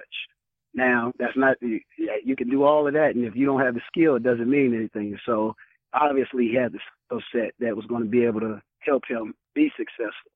Then with Chris, I'm more surprised with him because he's new to the position. He hasn't been playing DB long. He has all the attributes. He has all the skill sets to be successful, but he just doesn't have the rep. He hasn't taken the reps in game action as much as a corner. So for him to come out and to play and compete the way that he has, he's been the biggest surprise to me because, like I said, he hasn't been at the position long enough, and he's out there in the SEC playing man-to-man on 80% of his snaps, and he's holding it down like he's been at corner his whole life. All right, I've got a couple of sort of player mindset questions to ask you.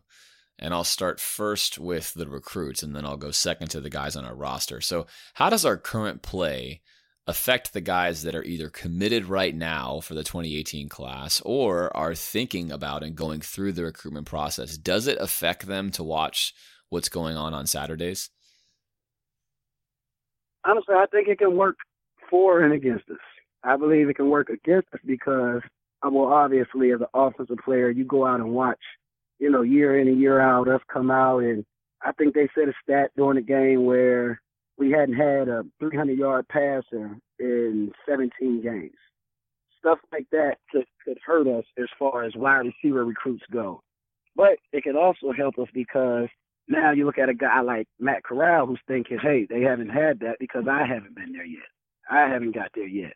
So recruiting-wise, it just depends on the player. For me, honestly, I was looking at styles of play more than anything when I was being recruited because I believe that the proof is what I see on Saturdays.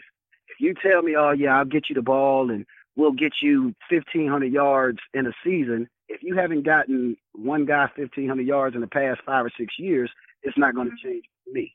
So that could hurt them. But at the same time, now a lot of these guys always thinking they're these 5-star and 4-star guys, the way they're getting recruited and the way they're being told that they're the best thing since sliced bread. A lot of the times they think that they're the reason why things aren't going good, so they're going to come in and change it. So honestly, I think it can help us and hurt us at the same time.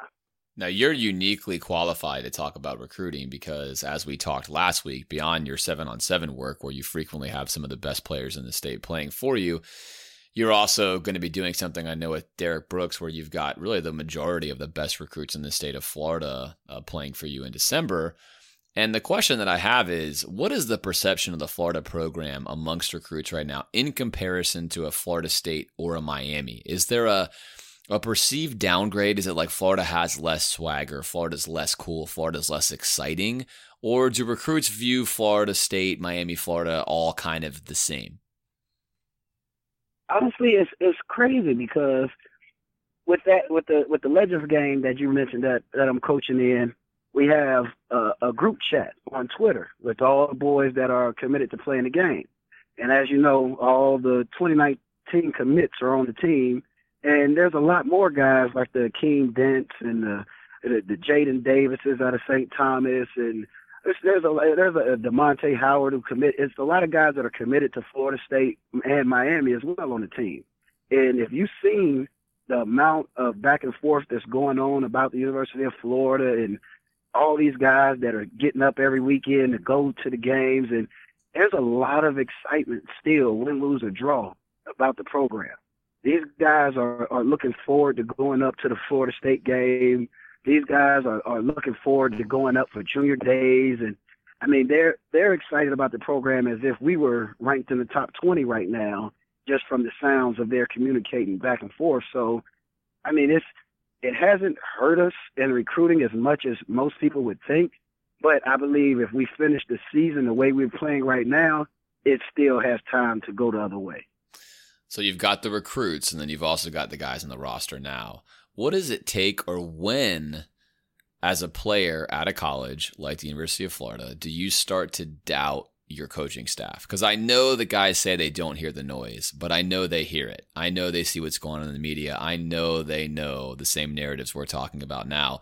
When does that start to get in your head and you start thinking, hey, maybe my coach doesn't know what's best right now? Oh, that happens all the time. That happens even when you're winning. I mean, at every level of football, you're going to have selfish teammates, no matter what level you are. We could be 6-0 right now, ranked number 1 in the country, and you'll have guys talking about transferring still.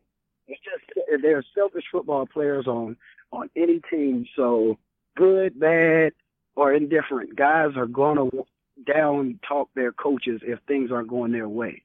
But with the way things are going right now, I'm pretty sure there's guys in there doubting the play calling. I'm pretty sure there's guys in there doubting the depth charts. I'm pretty sure you've seen things like the running back, Lemons, had posted, tweeted, and said something. There's frustration going on because every guy on that roster believes that he should be starting. And if he didn't, he shouldn't be at the University of Florida.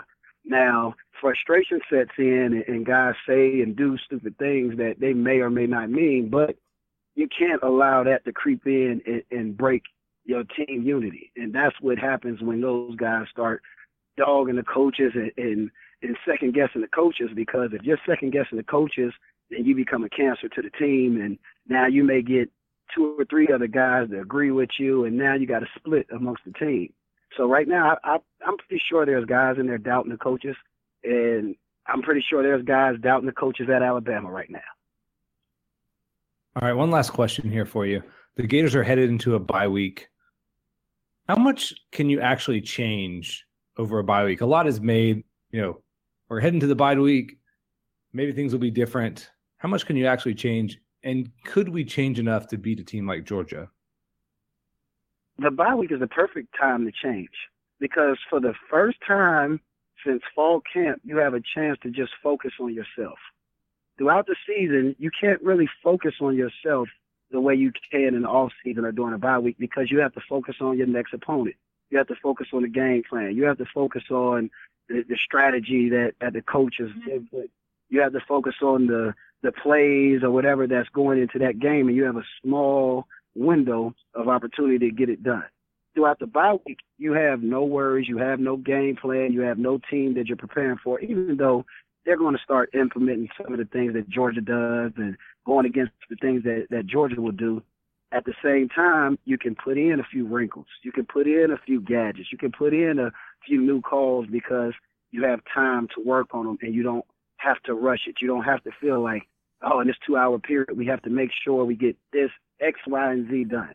You can make sure to just work on X today, work on Y tomorrow, and work on Z the next day to make sure that those things that you change look the way they do. Then you come back next week, you watch the film, and you can throw some things out, and then you can put in a couple wrinkles off of the things that you like. So right now is the perfect opportunity for them to change and figure out some different things that may work. And honestly, this is the type of game that if you look back this is the type of game that we've typically won. I remember playing against Georgia in school where they would go 12-1, they would go 11-2, and one of those two losses would be to us, to a team that they were supposed to be better than. So if McElwain wants to try to get this thing back rolling and get everybody back on his side and get positive vibes going back in that locker room, this would be the best win that he could have. He is Keyjuan Ratliff. He's certainly my favorite guest. He's a UF Hall of Famer, former corner, NFL corner. Keyjuan, I think it's safe to say for me that if you wanted to put your hat in the ring for any coaching position at UF, I would strongly be in favor of that down the road. But I always appreciate your candor and your intelligence, and we look forward to visiting with you again sometime in the future. Oh, anytime. Like I say all the time, I appreciate you for having me on, man. Oh, Alan, I just love talking to Keyjuan Ratliff. I'm so happy we got him back on for that segment. I just love asking him questions. I feel like I could ask him each week. He could be like a guest nonstop and just maybe even the three of us have a discussion, maybe one day.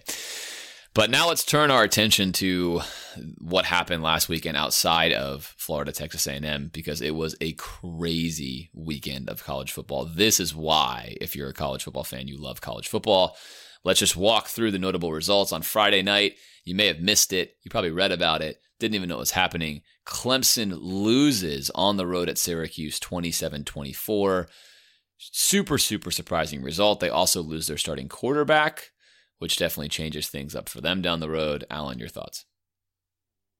I've liked this Syracuse team for a little while. They haven't quite put it together yet, but Dino Babers is a fun coach.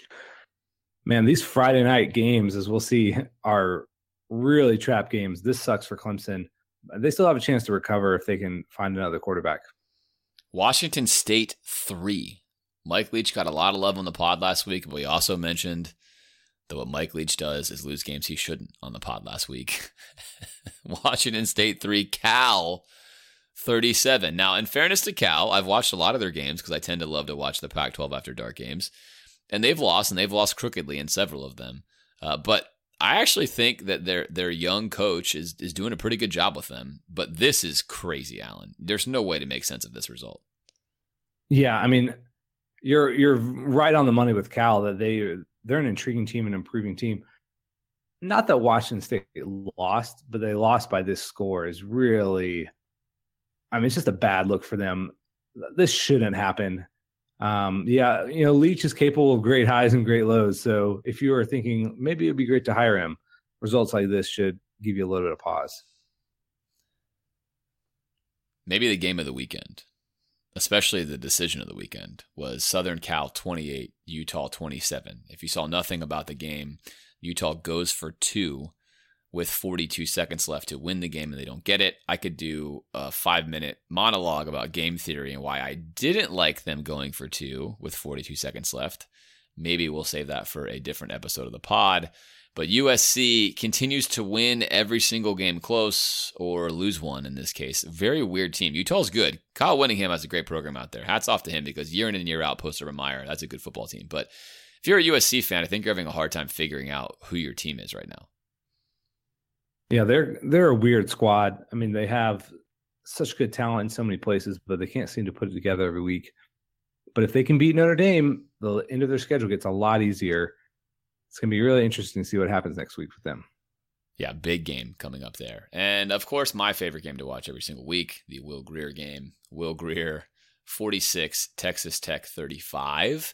They were down 35-17 before Will amped it up in the second half and took West Virginia to glory. I'm sure they burnt couches, got all excited, beats Cliff Kingsbury's Texas Tech squad. Impressive showing yet again for Will Grier. I mean, the guy is sort of lighting college football on fire. He's got 21 touchdown passes already. In case you're counting at home, the Florida Gators have 4 touchdown passes to Will Grier's 21. Thoughts on that one? This is exactly what we predicted could happen with him and Holgorsen. And I was all ready to anoint, maybe not anoint, but give props to Kingsbury this year because Texas Tech was playing so much better defense, but they fell apart in the second half. I was watching a good amount of this game. Will Grier is fantastic. I mean, the Will Grier watch every week here on the pod. It's like a little knife at my side every time he plays so well. I'm pulling for the kid because I want them to do well, but it's tough watching them light the world on fire somewhere else. Yeah, I can vividly remember just sitting in Studio A next to you when the news broke. It's like a funny thing because it's just how painful it's been for us. In reality, Will should just be another guy that came through the program that's really good, and he's going to play in the NFL. And there's several of those guys to lean our hat on, but it's just not reality for us. So it becomes much bigger than that. TCU, the team that Will fought so admirably last week. I just like using Will adjectives too. Beats Kansas State 26-6 in sort of a messy weather game. TCU is for real. We said that if they beat West Virginia, they'd be for real, and I think that they're proving that. So keep an eye on TCU. Very sneaky sort of dark horses team with Kenny the Thrill Hill over there. Florida State 17, Duke 10. Duke had the ball driving at the end, could not equal the score. Any feelings or thoughts on this one besides sadness that Florida State won? No, I mean the Dukies could have pulled this off and they didn't, and that was frustrating. FSU squeaks one out. I mean they're I think narrowly avoiding a completely disastrous season by winning games like this. Yeah, the ACC is good. I keep trying to tell people don't sleep on Florida State. They've actually played a very tough schedule with regards to who they've played. NC State is the real deal, which we've been talking about. Wake Forest is a solid football team. Duke is a solid football team. That seems crazy to say those things. They're not in Florida State's caliber, but they're playing a true freshman, and it's very, very hard to play a true freshman with their offensive line. So I'm sure Jimbo is thrilled with any win that he gets right now. And like you mentioned, this season could be way more crooked than it is for them, but they sort of keep pulling stuff out. Oklahoma, Texas, maybe this is the game, along with the USC game, that's really probably making Texas fans excited. I mean, you hate to lose to your rival, but this Texas team was in this game right down till the end. And Oklahoma, maybe this raises more questions for them than it does give answers because Lincoln Riley's star was sort of shining brightly. Then they lose just inexplicably. And now they kind of followed up with the Texas game. This is a win, and they're going to take it. You beat your rival, you're happy about it. But certainly not, I think, the game that Oklahoma fans probably were hoping for. Probably not, but I bet most of them are generally pretty relieved to come out of this game with a win because there's definitely moments where they've taken a huge L when they shouldn't have. Yeah, and speaking of freshman quarterbacks, I love, and I keep saying it every week, he might as well be on the Will Grier watch, but Texas's freshman quarterback is amazing. And so, yes, it can be done. Fans out there that continue to think that you cannot succeed as a freshman or redshirt freshman, it is being done all the time in college football. So it can be done. Washington 7. This might be the most surprising game really of the week, though. Washington 7. Chris Peterson's Washington Huskies 7 versus Arizona State 13. I have no explanation for this game, Alan. This is not a game that Chris Peterson loses. He doesn't do this. He's made his living off not losing these games. Very, very odd result there. Yeah, I can only speculate because I obviously didn't see any of this, but I read a little bit about it. I mean, ASU hadn't kept anyone under 10 points in like 100 years. I don't know how this happened, like other than everyone got assassinated. I mean, you're right when you say maybe the strangest, most inexplicable result in a week of inexplicable results. I don't know. Washington looked poised to maybe steal that Pac-12 championship and maybe a playoff bid, but they're in trouble now. And that's a lot of games that we include on the national slate because there are so many kooky upsets. This is a week where no top 25 teams are playing each other, but on weeks like that, don't sleep on college football. Love it.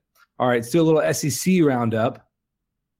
Man, the weirdness keeps rolling here. Auburn 23, LSU 27. Auburn was up, I think, 20-0. Wow. Wow is right. I sent a text to my probably maybe somewhat, I don't know, infamous Gator Game Day text group about how what a sure thing. I should have thrown like $1,000 down on this game. We talked about it last week on the pod. Give me the money. What a piece of cake. Only to have LSU come storming back and win this game. All I can think about is if you're an Auburn fan, this is why Gus Malzahn is going to get fired at the end of the year because this is just not something that you can explain. LSU's throwing the ball sort of all over you. You're supposed to have a good defense. You stop scoring after the first half. But it does prove that LSU has two of the best coordinators money can buy, which we highlighted during the LSU week. Alan, you talked about Matt Canada during the preseason. And you are seeing a very real effect in LSU with that. They're not a good football team. They're still coached, I think, by a general that nobody wants to follow into battle. But That result was second half adjustments by excellent coordinators against the Gus Malzahn team, who has put performance after performance after performance against the upper echelon of the SEC West in recent years that have just not been good. And Auburn continues its really mysterious inability to win at LSU. They just cannot win there. Yeah, nutty score there. I was so shocked to wake up and see that score. All right, Arkansas, hey, they managed 9 points against Bama, who only scored 41, I guess. Yeah, Bama, that's a disappointment game for Bama. They scored in their first play of the game yet again with like a handoff and, snooze fest. Bama fans, I'm sorry for you. Your football season is really boring. If you want some more excitement and things to complain about in 2-hour-long podcast to break down all the bad decisions you make, come be a Gator fan. In somewhat hopeful news for the Gators, Missouri put up 28 points against the vaunted Georgia defense, but the game not all that close. Mizzou 28, Georgia 53. I didn't see a single snap of this game, but I wanted to go back and watch it. And of course I will, don't worry, because I'll watch all the Georgia games leading up to the Florida-Georgia game, not this weekend, but next. So I saved the film, so I can't comment on what happened other than I'll be curious to see how Missouri generated their points. And was that sort of just blown coverages by Georgia? Was it something Missouri did schematically? That was a very surprising result to look up and see that score. I think it was like 35-21 at one point in time. It was odd. Very odd. Yeah, it was close for a while. Mississippi State pounds a really bad BYU team, 35-10. I don't know if you have any thoughts on this. Yeah, no, nothing there. BYU is trending in the wrong direction for their history. They're very down. Even BYU is typically like really solid. They're consistent. They're a team you see on your schedule and think, hey, those guys can play. And this year, it's really not been the case. Okay, we talk about Butch Jones maybe every week and his trip to the gallows. This might be the noose tightening around his neck. South Carolina 15, Tennessee 9. All I can do is laugh. Like, the SEC is so bad, Alan. It's so bad, and we started calling it the SEC least last year. It's just like matter of fact now that it's not even worth commenting on, but this game was a freaking train wreck. I mean, Tennessee's defense is not good. South Carolina has weird, unpredictable results. They beat NC State. They do other weird stuff. You kind of feel like they've got it back going again, and they're going to go beat Tennessee convincingly, and they don't. Tennessee has the ball on the 5-yard line with a chance to win. They don't score.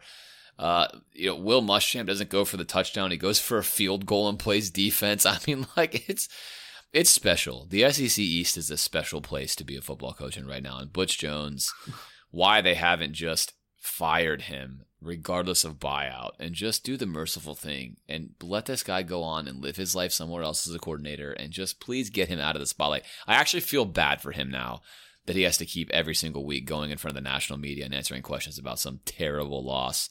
It's it's frustrating times to be a Tennessee Vol fan. Yeah, it's pretty great to hear whatever idiotic quote comes out of his mouth every week. But I think they're going to let him, run into the bus all it is Alabama next week, just to save his replacement that indignity. Vandy 35, Ole Miss 57. Vandy, that Derek Mason defense apparently does not exist this year. And this is why you wait until you play quality competition to comment on how good a team is. And so Vanderbilt, when they were all jacked up and excited about how they had a top 5 defense in all these categories, they hadn't played anybody. And that has significantly changed. Ole Miss, a team that is really like super schizo. I think they're actually probably doing better than I thought they were going to do with some of their results. Just crushes them. And yet the SEC East rolls on in just a dumpster fire of sadness. Okay, James, it's essentially the midway point of the season. You have us headed into a bye week. So let's do a little bit of halfway award season here. We'll talk about the Gators. We'll talk about some national stuff. And let's start with our highs and lows of the season. James, give me your high point for the Gator season this point and your low point. Many to choose from, probably for both. So when you asked me this, my first thought was my emotional high. And I'm going to go with that. And therefore, the emotional high for me was when we had a lead against Michigan in Jerry World, and our defense had just gone back-to-back pick sixes. That was as high as I got emotionally and excitement-wise pretty much every spot after that was like a slow death back down to the baseline of like numbness. So that was my personal high. I'm going to go with that. What about you? I think it's got to be the Tennessee win. I mean, just the magic of that throw. Even looking back, it's beating a pretty bad Tennessee team. Anytime you can experience a moment like that, it's really memorable and cool, and I don't want to take that for granted. All right, then. My low, I assume, which is yes, next up on the docket. There are so many to choose from, Alan. My low is just going to be the play calling. And all of you expected me to say that, I know. I should pick a moment from a game, but I can't, because if you're asking me emotionally what my low is, it's the never-ending frustration I feel every single game watching us do stupid stuff that costs us games. And it's low. It's very low for me. And it's lower than any individual point in a game, any individual play, any bad thing we've done. That is the lowest low for me. And I think that's the only way I can truly answer this question, because it should be emotional. And that is my lowest low. Yeah, it's got to come from the last 2 weeks for me. I've been going back and forth, and I'm going to say that fourth down, us not converting against LSU and losing to them there, felt like we had that game won in a lot of ways, and we couldn't put it away. And I think this week is just kind of repercussions of that week in some sense. Okay, let's talk about kind of the most pleasant surprise and the most bitter disappointment. What's the most pleasant surprise for you? The most pleasant surprise is a tie. Malik Davis is the obvious one, but that's too obvious. And I heard a lot in the preseason about how he was really doing work in practice. And so it wasn't totally surprising given the reports I had heard. Our true freshman playing corner, that to me is not only surprising, it's amazing. And I want to keep highlighting that. The play of Henderson and both Marco Wilson and him together, that has been unreal. You just do not watch freshmen playing the kind of man defense they're playing at this level very often. So hats off to them. I'm going to give them my surprise, even though they're both good, and we knew that. If you think back to opening day on the roster, neither of those guys, I believe, Alan, were listed as starting corners. Neither of them. I believe it was Duke Dawson, and people speculated Chauncey Gardner, maybe Joseph Putu, but it was not, to my recollection, Marco Wilson. He was slotted as a nickelback, and I think Henderson may or may not have been in there. But either way, certainly not what we've gotten based on what we expected in the preseason out of those guys. Much, much better. Great surprise. Yeah, that is an excellent surprise. And, it's nice because you hopefully have those guys for years to come. I'm going to say Kadarius Toney. And, he flashed in the spring, guy with, a lot of kind of buzz around him. But often those guys, fade into the background and you don't actually see them on the field. The coaches can't figure out how to get them up to speed enough to get them in the game. But he's amazing every time he touches the ball. It really hurt not having him this week. So I'll say Kadarius Toney. What about your disappointment? Disappointment's got to be all the guys that got suspended for me. Scarlett, Callaway, those guys, they let their team down. I'm really frankly surprised that they're not kicked off the team by now. I know the state could drop the charges. I understand the legal ramifications of this. I have a lot of friends who are lawyers. I've talked to them about this stuff. It doesn't matter. These guys did this stuff on purpose. Callaway's done multiple stuff before. Just really disappointing to me that this is going on. It hurts the team. It's very frustrating, and that's just the biggest disappointment. There's been other guys that have done things that have been frustrating, but that's just a massive letdown. Agreed, and I was going to pick that as well.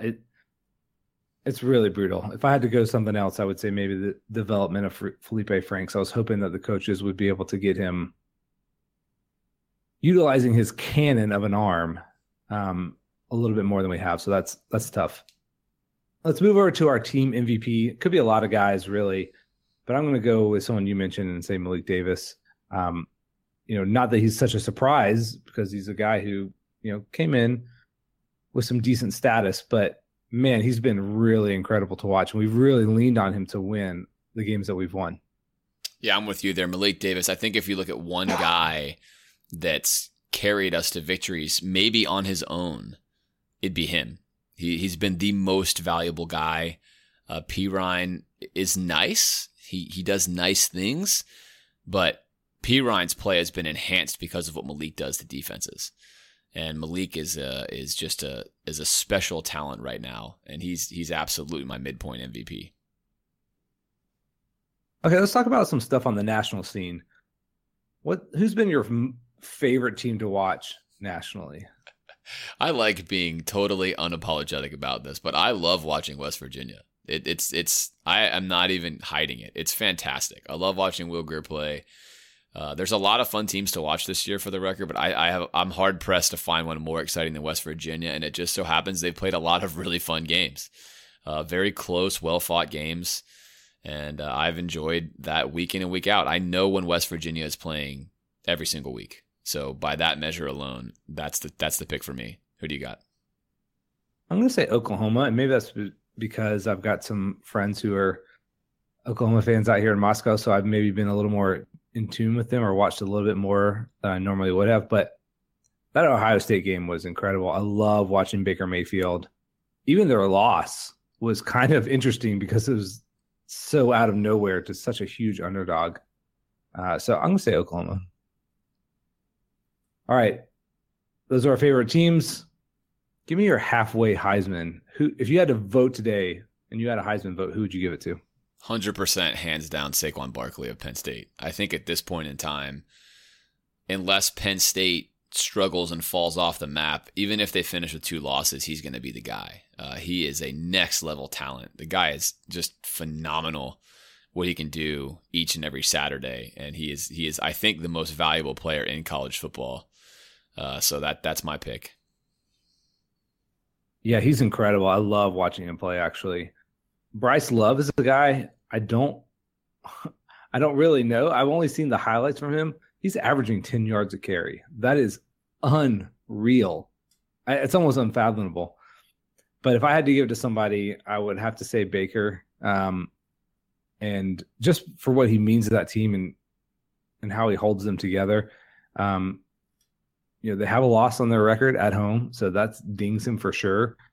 But, a lot of seasons still left to play, and if I had to pick, I think I would choose him. All right, James, we did our playoff picks before the season. Well, I guess maybe after the first week of the season. And, I think we might change them a little bit, considering what we know now. Give me your new playoff picks. Well, I'll give you my old ones first. I had USC, Penn State, Alabama, Oklahoma. And I'm not going to change them. I'm going to stick with those 4. And I there's a lot of season left. If Oklahoma wins out, I think they'll absolutely be in the playoff. If USC wins out, I think they'll be in the playoff. I think that's the way the schedules fall. I think Penn State is definitely the best team in the Big Ten. And I think Alabama is obviously the best team in the SEC. And so I'm going to stick with those picks. I don't love USC. I think they're really questionable. I think the Pac-12 is really questionable. I'm not sure the Pac-12 is going to get somebody in there. It would be easy to swap USC for Clemson. That would be the obvious swap, but Clemson has now lost their starting quarterback. So I don't think the ACC is going to have anyone come out of there. I don't believe in Miami. It's hard to find a pick. You can throw in TCU. You can throw in a few other guys, but I'm going to stick with these guys. And I'm probably going to have only one of them in the playoff, which will be Alabama. But it'll be fun to watch it disintegrate. Who do you got? Of course, Alabama, the obvious choice. Can't not have them in there. I like Penn State out of the Big Ten. Ohio State's playing a little bit better right now, although against some inferior competition. But I think Penn State's going to come out of that little grouping of Michigan, Ohio State, and Penn State. I'm going to stick with Clemson. I don't think I had them in my original 4, but I think they've gotten the brunt of their ACC schedule out of the way, and I think they figured it out on offense, and that defense is still nasty. And I'm going to put Georgia in as my 4th team. I think, they're going to make it to I believe they're going to make it to the SEC title game undefeated, and a 12-1 Georgia team, 11-1 Georgia team will be really hard to keep out considering who they'll have played throughout the year. Now, that took a hit with Auburn losing, but I think Auburn's still going to be a nice win on their ledger. So maybe for the first time, we'll see the SEC with 2 teams in the playoff. Yeah, Georgia. That's an interesting pick. That's just one that, if that happens, is some of all my fears, because not only is the 3-year rule heavily in play with Kirby Smart, it's in play at the highest level. He's already following it perfectly with regards to this season, if he does not make the playoffs. But if he does make the playoffs, then you're talking about a guy that's, as far as stats can tell you, is going to be an elite level coach. And that is really bad news for us as Florida fans. So maybe my hope that the fairy dust will fall off this season for them and they'll return to a still great trajectory, but somewhat lower level of ceiling would be nice. But you're right. I mean, they're going to be favored in all the remaining games for the most part, except for that Bama one. And so if they just take care of business from here on out, they are going to be very hard to keep out, especially because I think it's very likely teams like Oklahoma and USC fall away given what they've been doing on a week-to-week basis. All right, Alan, let's look at this week's slate of national games. Not a bunch of compelling games this weekend. There are 2 that highlight the docket. We picked out 5 for you. Oklahoma State versus Texas. Oklahoma State is still in the national championship hunt.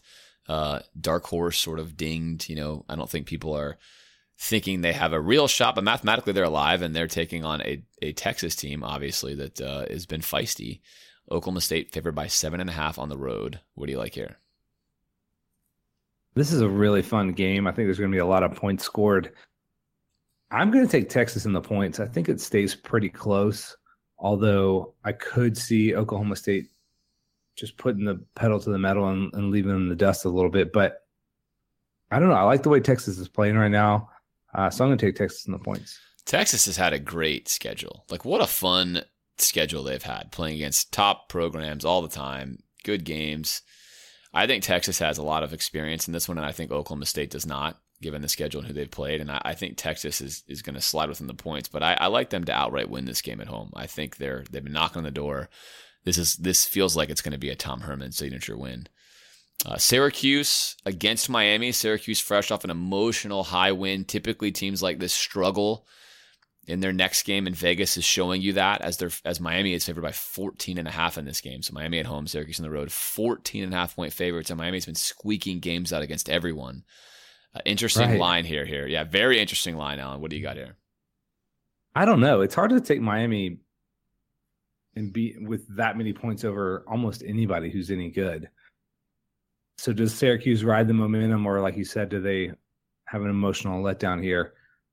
I can't in good conscience take this many points with Miami, so I'm forced to take Syracuse. Yeah, I feel the same way. I like Syracuse not to win, but I feel like they get inside those points. All right, UCF versus Navy. UCF undefeated, Navy 1 loss. This is probably the first true test, if you will, of UCF this season. UCF favored by 8. You like UCF here, or you like Navy? I'm going to go with UCF here. I think they keep it rolling. I don't know how they're going to fare against Navy's style of offense. I don't know if their defense can really hold up to that kooky kind of triple auctions kind of stuff, but they put up so many points. I don't think the Navy's going to be able to keep pace. That's what it feels like. But then again, this feels like a game Navy wins to me. This feels like a game that Navy controls the clock. They sort of vice grip you with that triple option. They frustrate the sexy team that scores a lot of points. This is going to be another hallmark game for me. I said earlier TCU West Virginia was one. Oddly enough, I think this UCF Navy game is an important game for me to evaluate Scott Frost. I think all the signals are that Scott Frost has been getting it done. I don't know what to think about this. I've got a feeling that Navy's going to be within that 8 and maybe pull off the upset. And my other feeling is that UCF blows the doors off of them. So I'm conflicted. I'm truly conflicted. I don't know what to do, and because of that, I'm going to take what's known, which is that Navy plays a closer game and they fall inside that point schedule. Michigan on the road against Penn State. Penn State favored by 9.5 points. I don't think anybody would have thought before the season that there'd have been a 10-point spread on this one, even as good as a lot of people thought Penn State would be. Yeah, this looks like such an interesting game, especially with that point spread. Penn State, I've got them in the playoffs, so I think they're going to win this game, obviously. So the question is just, is this close or not? And the way that Michigan has been struggling on offense, man, I think I'm just going to have to go with Penn State and to cover here. Yeah, I like Penn State in this one. Michigan, on the road against Indiana last week in overtime. squeaking out a win. And were they at home actually, Alan? I can't remember now if they were at home or on the road, but either way, squeaking out that OT win. And, minus Spate, who's a much better quarterback than O'Korn. I like Penn State here. I think the crowd's going to be just yammed for this thing. And I think this is going to be sort of a James Franklin signature win. All right, USC versus Notre Dame. This is the game I'm most looking forward to. I love the pageantry and the history of this rivalry. USC has played a ton of thrilling games this year. The Notre Dame-Georgia game was an absolute thriller of a game we talked about in this very podcast.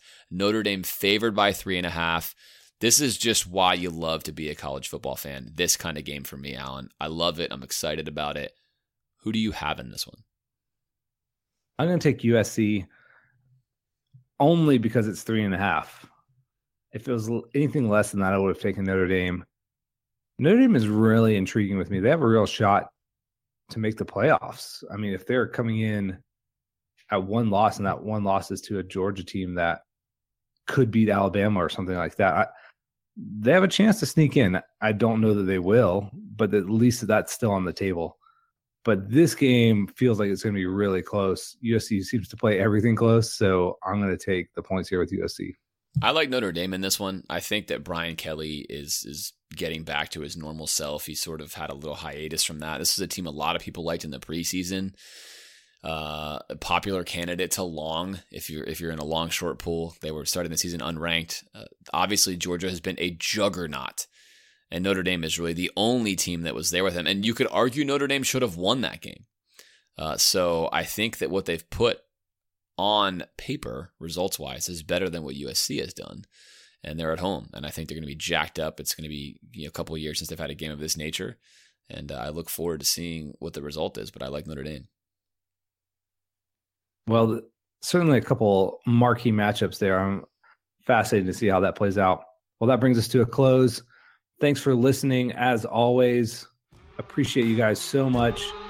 Enjoy the bye week. Enjoy some other football. And hopefully we'll see you back here next week as we get ready for UGA.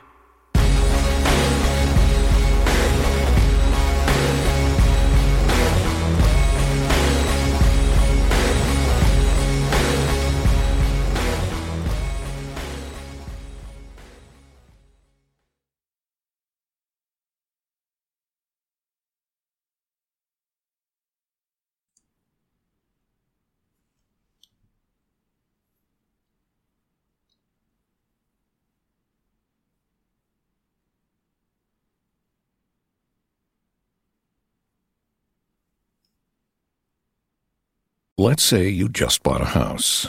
Bad news is, you're one step closer to becoming your parents. You'll proudly mow the lawn, ask if anybody noticed you mowed the lawn, tell people to stay off the lawn, compare it to your neighbor's lawn, and complain about having to mow the lawn again. Good news is, it's easy to bundle home and auto through Progressive and save on your car insurance, which, of course, will go right into the lawn. Progressive Casualty Insurance Company, affiliates, and other insurers. Discount not available in all states or situations.